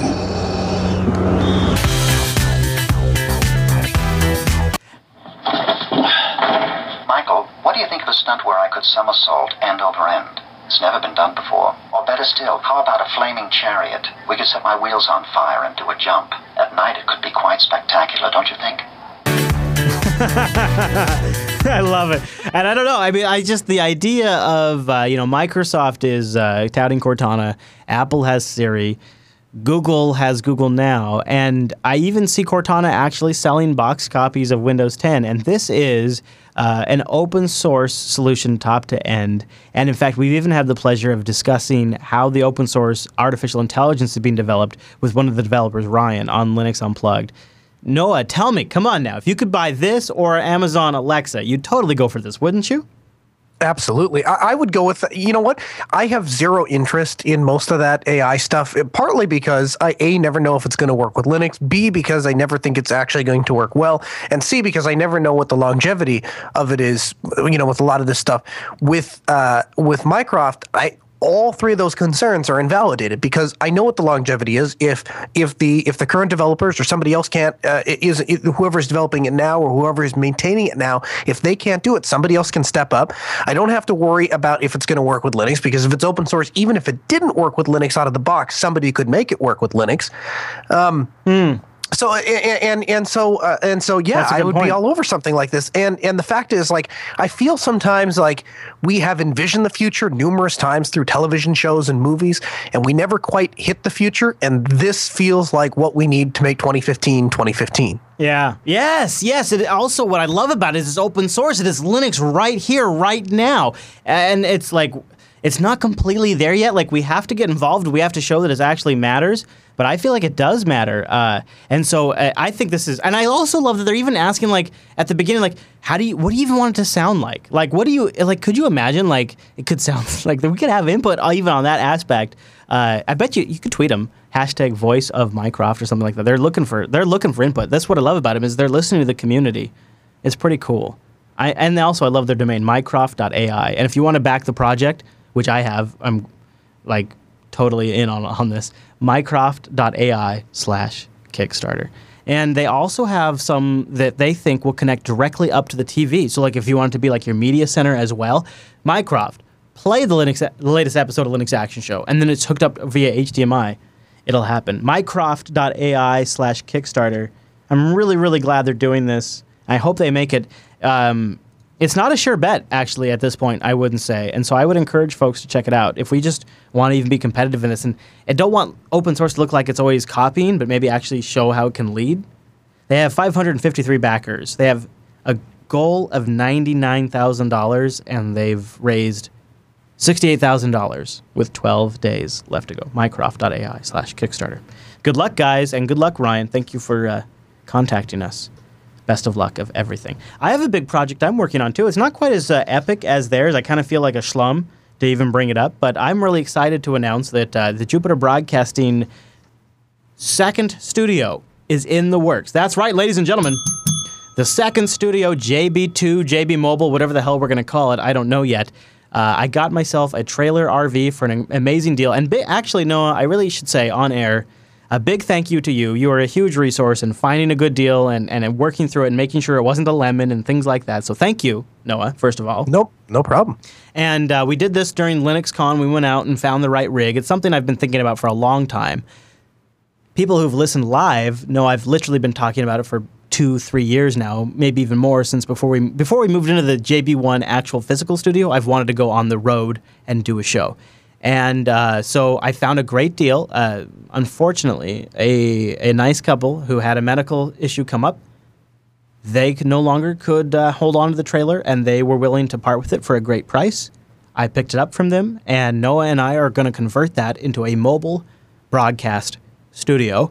And the current tentative plan, depending on how everything works out, is September 19th, a Saturday.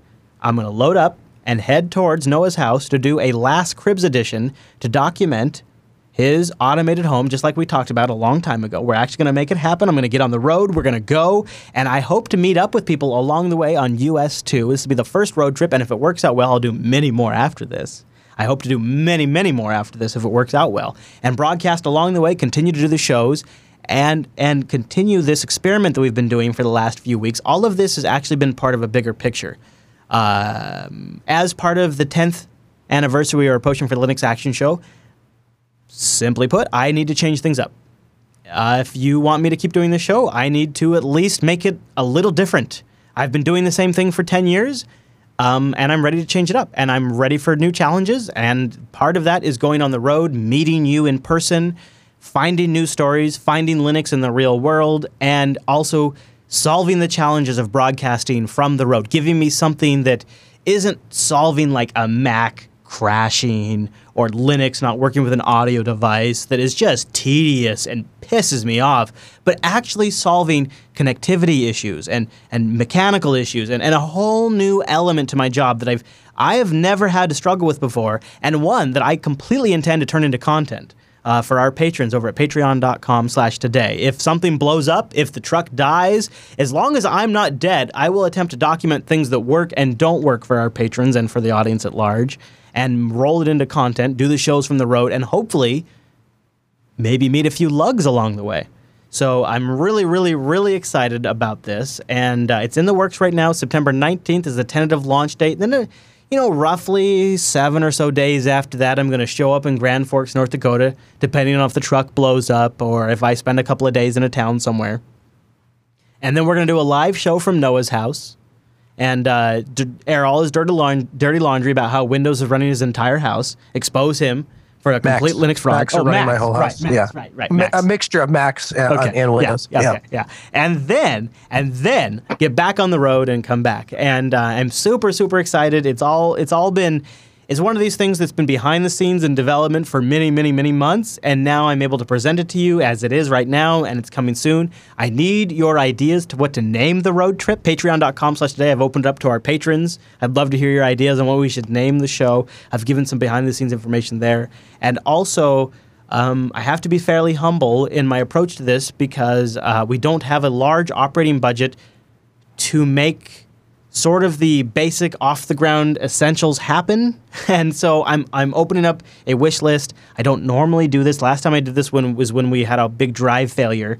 But the reality is I do not have any expendable income doing this job. And so I would absolutely love your support. I have made a wish list. I've linked it in the show notes of items, some more critical, less critical, that I've identified that would be good for the road trip. And some of them are things like a surge protector for the unit so we don't blow out the wiring if I have to plug in somewhere. Some of them are water filters. And some of them are hoses so I can empty the crap from the tanks in the RV. And gloves so I don't have to get poop on my hands. I mean, there's a wide range of things in the wish list. It's in the feedback segment. And if you are at all motivated in helping me accomplish this, you can go there, or even your support on the subreddit, patreon.com, or subreddit, that's automatic. Even your support on the Patreon page at patreon.com/today would be greatly appreciated. And let's name this thing, let's make it happen, and we'll do Linux Action Show from the road. Noah, I'm crazy excited. Just saying, I'm crazy excited. So you should be. I think it's going to be a good time. I don't think you're properly conveying to everyone how truly excited you are. Like if you could see the passion that kind of lights up with the concept of doing the show on the road and meeting people and getting out there. I mean, I think all you talked about the entire time we were at LinuxCon was, we have 45 minutes down to Seattle and then 45 minutes back. And the entire time he's going, man, wouldn't this be cool if we could take this, if we could do more than just LinuxCon, if we could go on the road and tell all the cool little stories of all the people along the way and explore the country country. And you know what's funny? Is I actually don't like, somebody said in the subreddit, well, Chris likes to travel. I hate traveling, actually, in a way. Like, I don't like flying. I don't like TSA. I don't like security theater. I don't like any of that.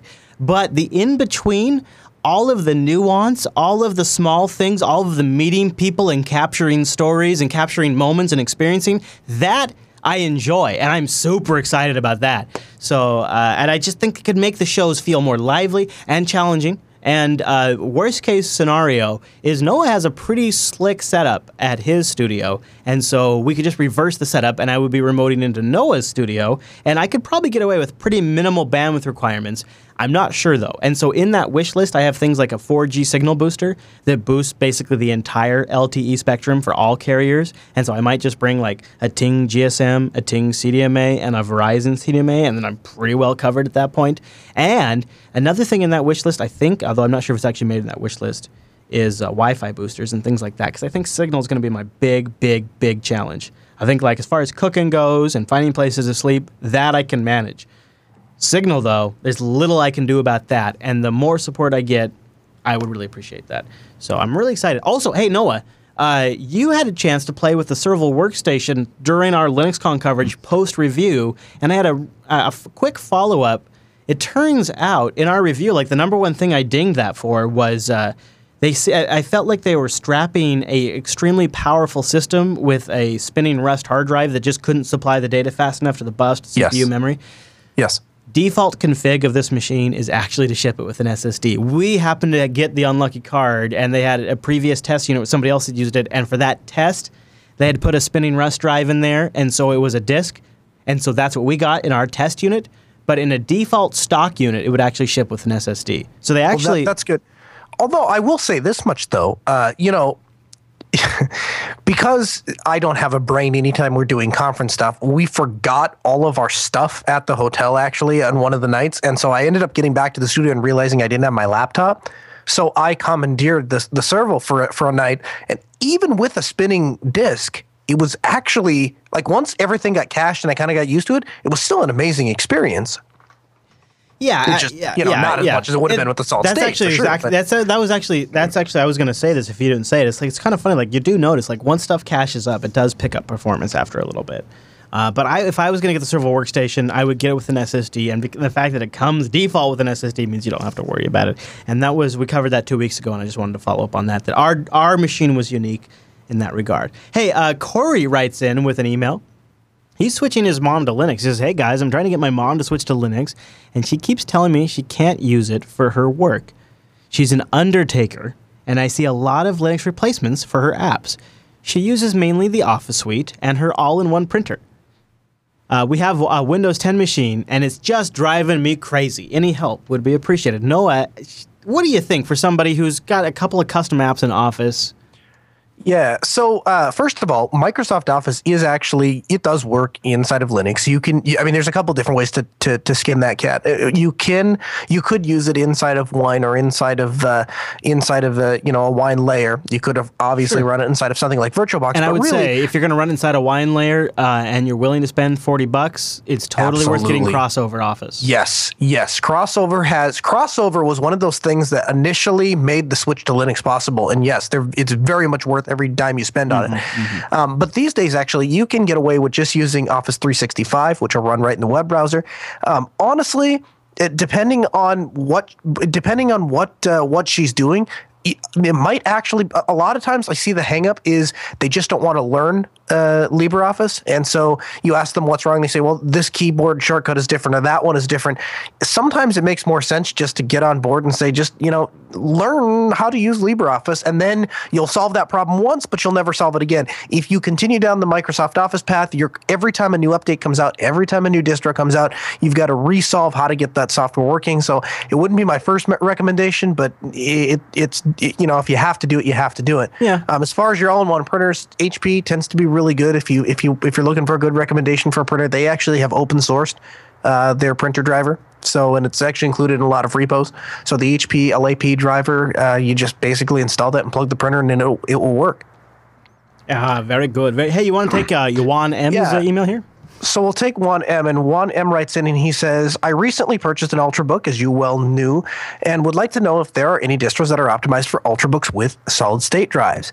I know that Ubuntu would detect Samsung solid-state and optimize for it. I have an M.2 SSD in my Ultrabook and would like to know if there is one that is optimized, and if not, where I can find more information on how to optimize it. P.S.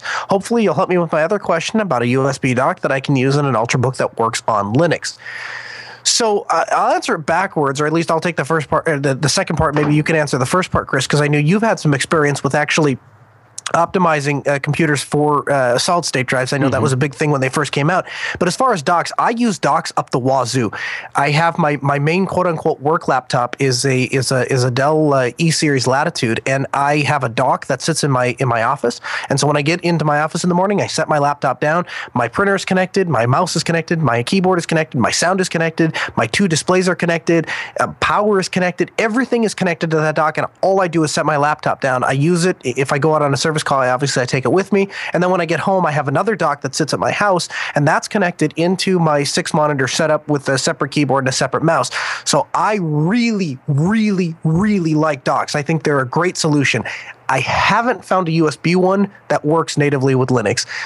There was a Targus one that obviously the USB hub worked, and the sound card worked, and there was one other thing that worked, but the big thing that I could never get to work was the video.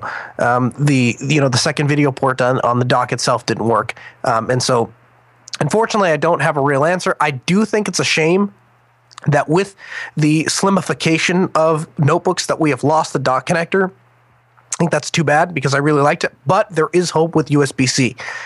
It would appear that USB-C has at least the potential to bring back all the functionality we would want in a dock with a single connector. Yeah. So yeah, good point. That's what I would do. I would hold out and if you haven't picked one up, wait for one with USB-C, and if you have, maybe the next time around. Okay. All right. And our very last email comes in. Hi, Chris and Noah. As user trying to migrate completely to Linux, there is something driving me nuts. Burning, quote unquote, the ISO of a new distribution. I can't find a method that works on every distro, and I try and always end up just having to do it on my frickin' Mac using the terminal and DD command. I don't really like UNet booting, and not every distro comes with software to do it, and when they do, it doesn't always seem to work. How do you guys do it? Am I using the DD command the wrong way? I seem to follow Ubuntu's instructions for the Mac, and they seem to always work, but Linux, I just can't seem to get them to boot. Thanks, and keep up with the show. Now, I like the recommendation from our buddy Wimpy over on the Ubuntu Mate project, and he has a couple of things that I think are really slick that every single distribution should do. First of all, when you go to his download page, he's got all his different versions right there available, current stable versions, unstable versions, torrents, direct downloads, et cetera, et cetera. Also, in the middle of the page, he's got some tips, rightly deserved, right there. And here's the other thing he's got that I absolutely love, is he shows you with one command line how to actually write this to a thumb drive. And what I love about this is he's using DD Rescue. And the good thing about DD Rescue, we've talked about it before on the show, is it gives you output on the transfer rates. So instead of just looking at a blank command line when you run DD and not knowing what it's doing, DD Rescue actually is giving you stats, so you know it's working. And he shows you that you should run it as root, so that way you have access to the proper device. He shows you how to put the ISO in there, and how to point it at the right device. And essentially, you don't have to use Ubuntu Mate. Any ISO image basically works. Any general Linux ISO image you download, you can take this command, replace the Ubuntu Mate file name in there with your ISO file name, and it's good to go. You just have to replace the device with your device, and when you plug in the device, do like a quick D message and see what device it's at, and you're good to go. This is a really, really, really straightforward way to go. If you want a GUI, and I don't know if I actually have it installed on the Bonobes at present, so let me double check here. But SUSE, yeah, here it is right here. SUSE makes a really nice utility called the SUSE Studio Image Writer. And it's available in the Arch repo and available for a lot of other distributions. And guess what? It is a graphical environment, and all you have to do is just drag the ISO image into that application. You select your USB device that would show up here in the drop-down list if you had a USB device plugged in, and you click the right button, and you have yourself a graphical interface for essentially accomplishing the same task. That's SUSE Studio Image Writer. Noah, any tips? Yeah, here'd be my suggestion. The built-in disk utility, in Ubuntu or in GNOME. I think the technical package name is Palimpsest. They might have renamed that to disk-utility, but if you open up the disk utility and you click on your thumb drive, up at the very top right-hand corner, you see the little cog. You'll click on that, and there's a restore disk image. And if you click on that, you can actually choose the ISO, and it will write the ISO to that particular drive. And I've used it once or twice to see if it works personally. I've gotten to the point after so many years of doing it with DD, I can't even stop myself. As soon as the thumb drive plugs in, I've already got a terminal open. I'm halfway through the DD command. So I don't really think about it much, but if you wanted a graphical, easy way to do it, especially from Linux, I guess that's what I would suggest. If you didn't want to install their software anyway. So looks familiar. He says definitely read the manual before you start using DD. Not bad. Yeah. Hey, Noah, if people want to find you throughout the week, where would they go to look you up, contact you? You could go to altaspeed.com. That's my company website, my quote-unquote day job, where I make a quote-unquote living. I'm trying to get more and more active on Twitter, so you can follow me there, at Kernel Linux, and of course, you're at Chris LAS. And I'm on Google Plus and Facebook, all of which can be found in the show notes. Powerful. You can follow me, twitter.com/ChrisLAS. Find the network, twitter.com/JupiterSignal. Join us live. We're doing this show on Fridays for a little while, probably at least for the remainder of until the end of the road trip, and then we'll see how it fits. You can get all of our live shows as they move around at jupiterbroadcasting.com/calendar, and always join us at jblive.tv. And last but not least, if there was something that you thought we should have talked about, or maybe had a different opinion on, or just wanted to put something in front of our faces, linuxactionshow.reddit.com. That's the best place. Also, jupiterbroadcasting.com/contact for emails that you want to send in to us. Okay, everybody. Well, thank you so much for tuning in this week's episode of the Linux Action Show, and we'll see you right back here next week.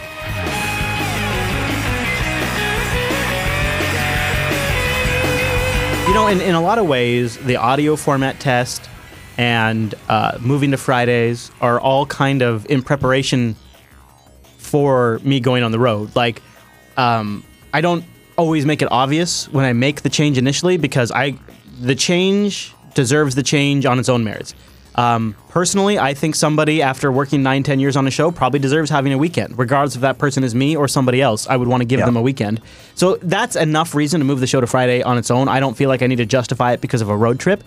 But a lot of things like the audio format test and moving to Fridays are encouraged because they do accommodate a road trip. And the idea is that we just try these things for a while, and we'll see where it goes, and maybe post road trip we decide things don't work out, and maybe we post road trip we decide that things have settled down a bit and actually it works a lot better. And that's sort of always been there has been a longer term vision at play here, and this isn't all just sporadic and random. This is all part of an overall plan that I have had for a very long time that is unrolling in a very organic way to the audience. Does that make sense, Noah? You have a plan? I know, it doesn't seem like it, right? Especially for somebody who hates making plans. I know. I do big picture planning. I don't do small picture planning. Who has the time for that? That's fair. So in other words, what you say is you're very goal-oriented. Yeah, it's almost like I'm strategic and I actually have the ability to think ahead. It's funny. You know what they say, right? 80% of entrepreneurs that are goal-oriented are successful. Oh, well, good. Then I have a fighting chance. Oh, man, the thing I'm the most worried about is connectivity. Oh, yeah? Yeah. I wouldn't be overly worried about it. I've gotten to a lot of places and I've always had pretty decent internet. Yeah? Yeah. I mean, I guess I haven't been in the middle of Montana. That's the thing, is like how much on US 2 have you been like between Idaho and Grand Forks? That's where I'm really worried about it. It's like I think in Washington and most of Idaho, I'm going to be pretty solid. But I think once I get out of Idaho and then get into Montana and get through Glacier National Park, I think I'm going to be really hit and miss on connectivity. I'm pretty worried about that. Yeah. Well, the good news is if you miss a show, at least you have a really solid excuse. Well, no. I couldn't connect to the internet. I was going to say you were my backup, but that's fine. Yeah, well, yeah. Oh, yeah, that would be great. You decide to take me up on that? That would be fantastic. Well, I have to. I mean, good. That's kind of wonderful. You're kind of the crux of the. They're kind of the crux of the whole plan. Actually, Chris, now that I think about this, I think bringing a bunch of mobile hotspot backups, that's not necessary. I would grab the AT&T one and call it good. I'm going to have.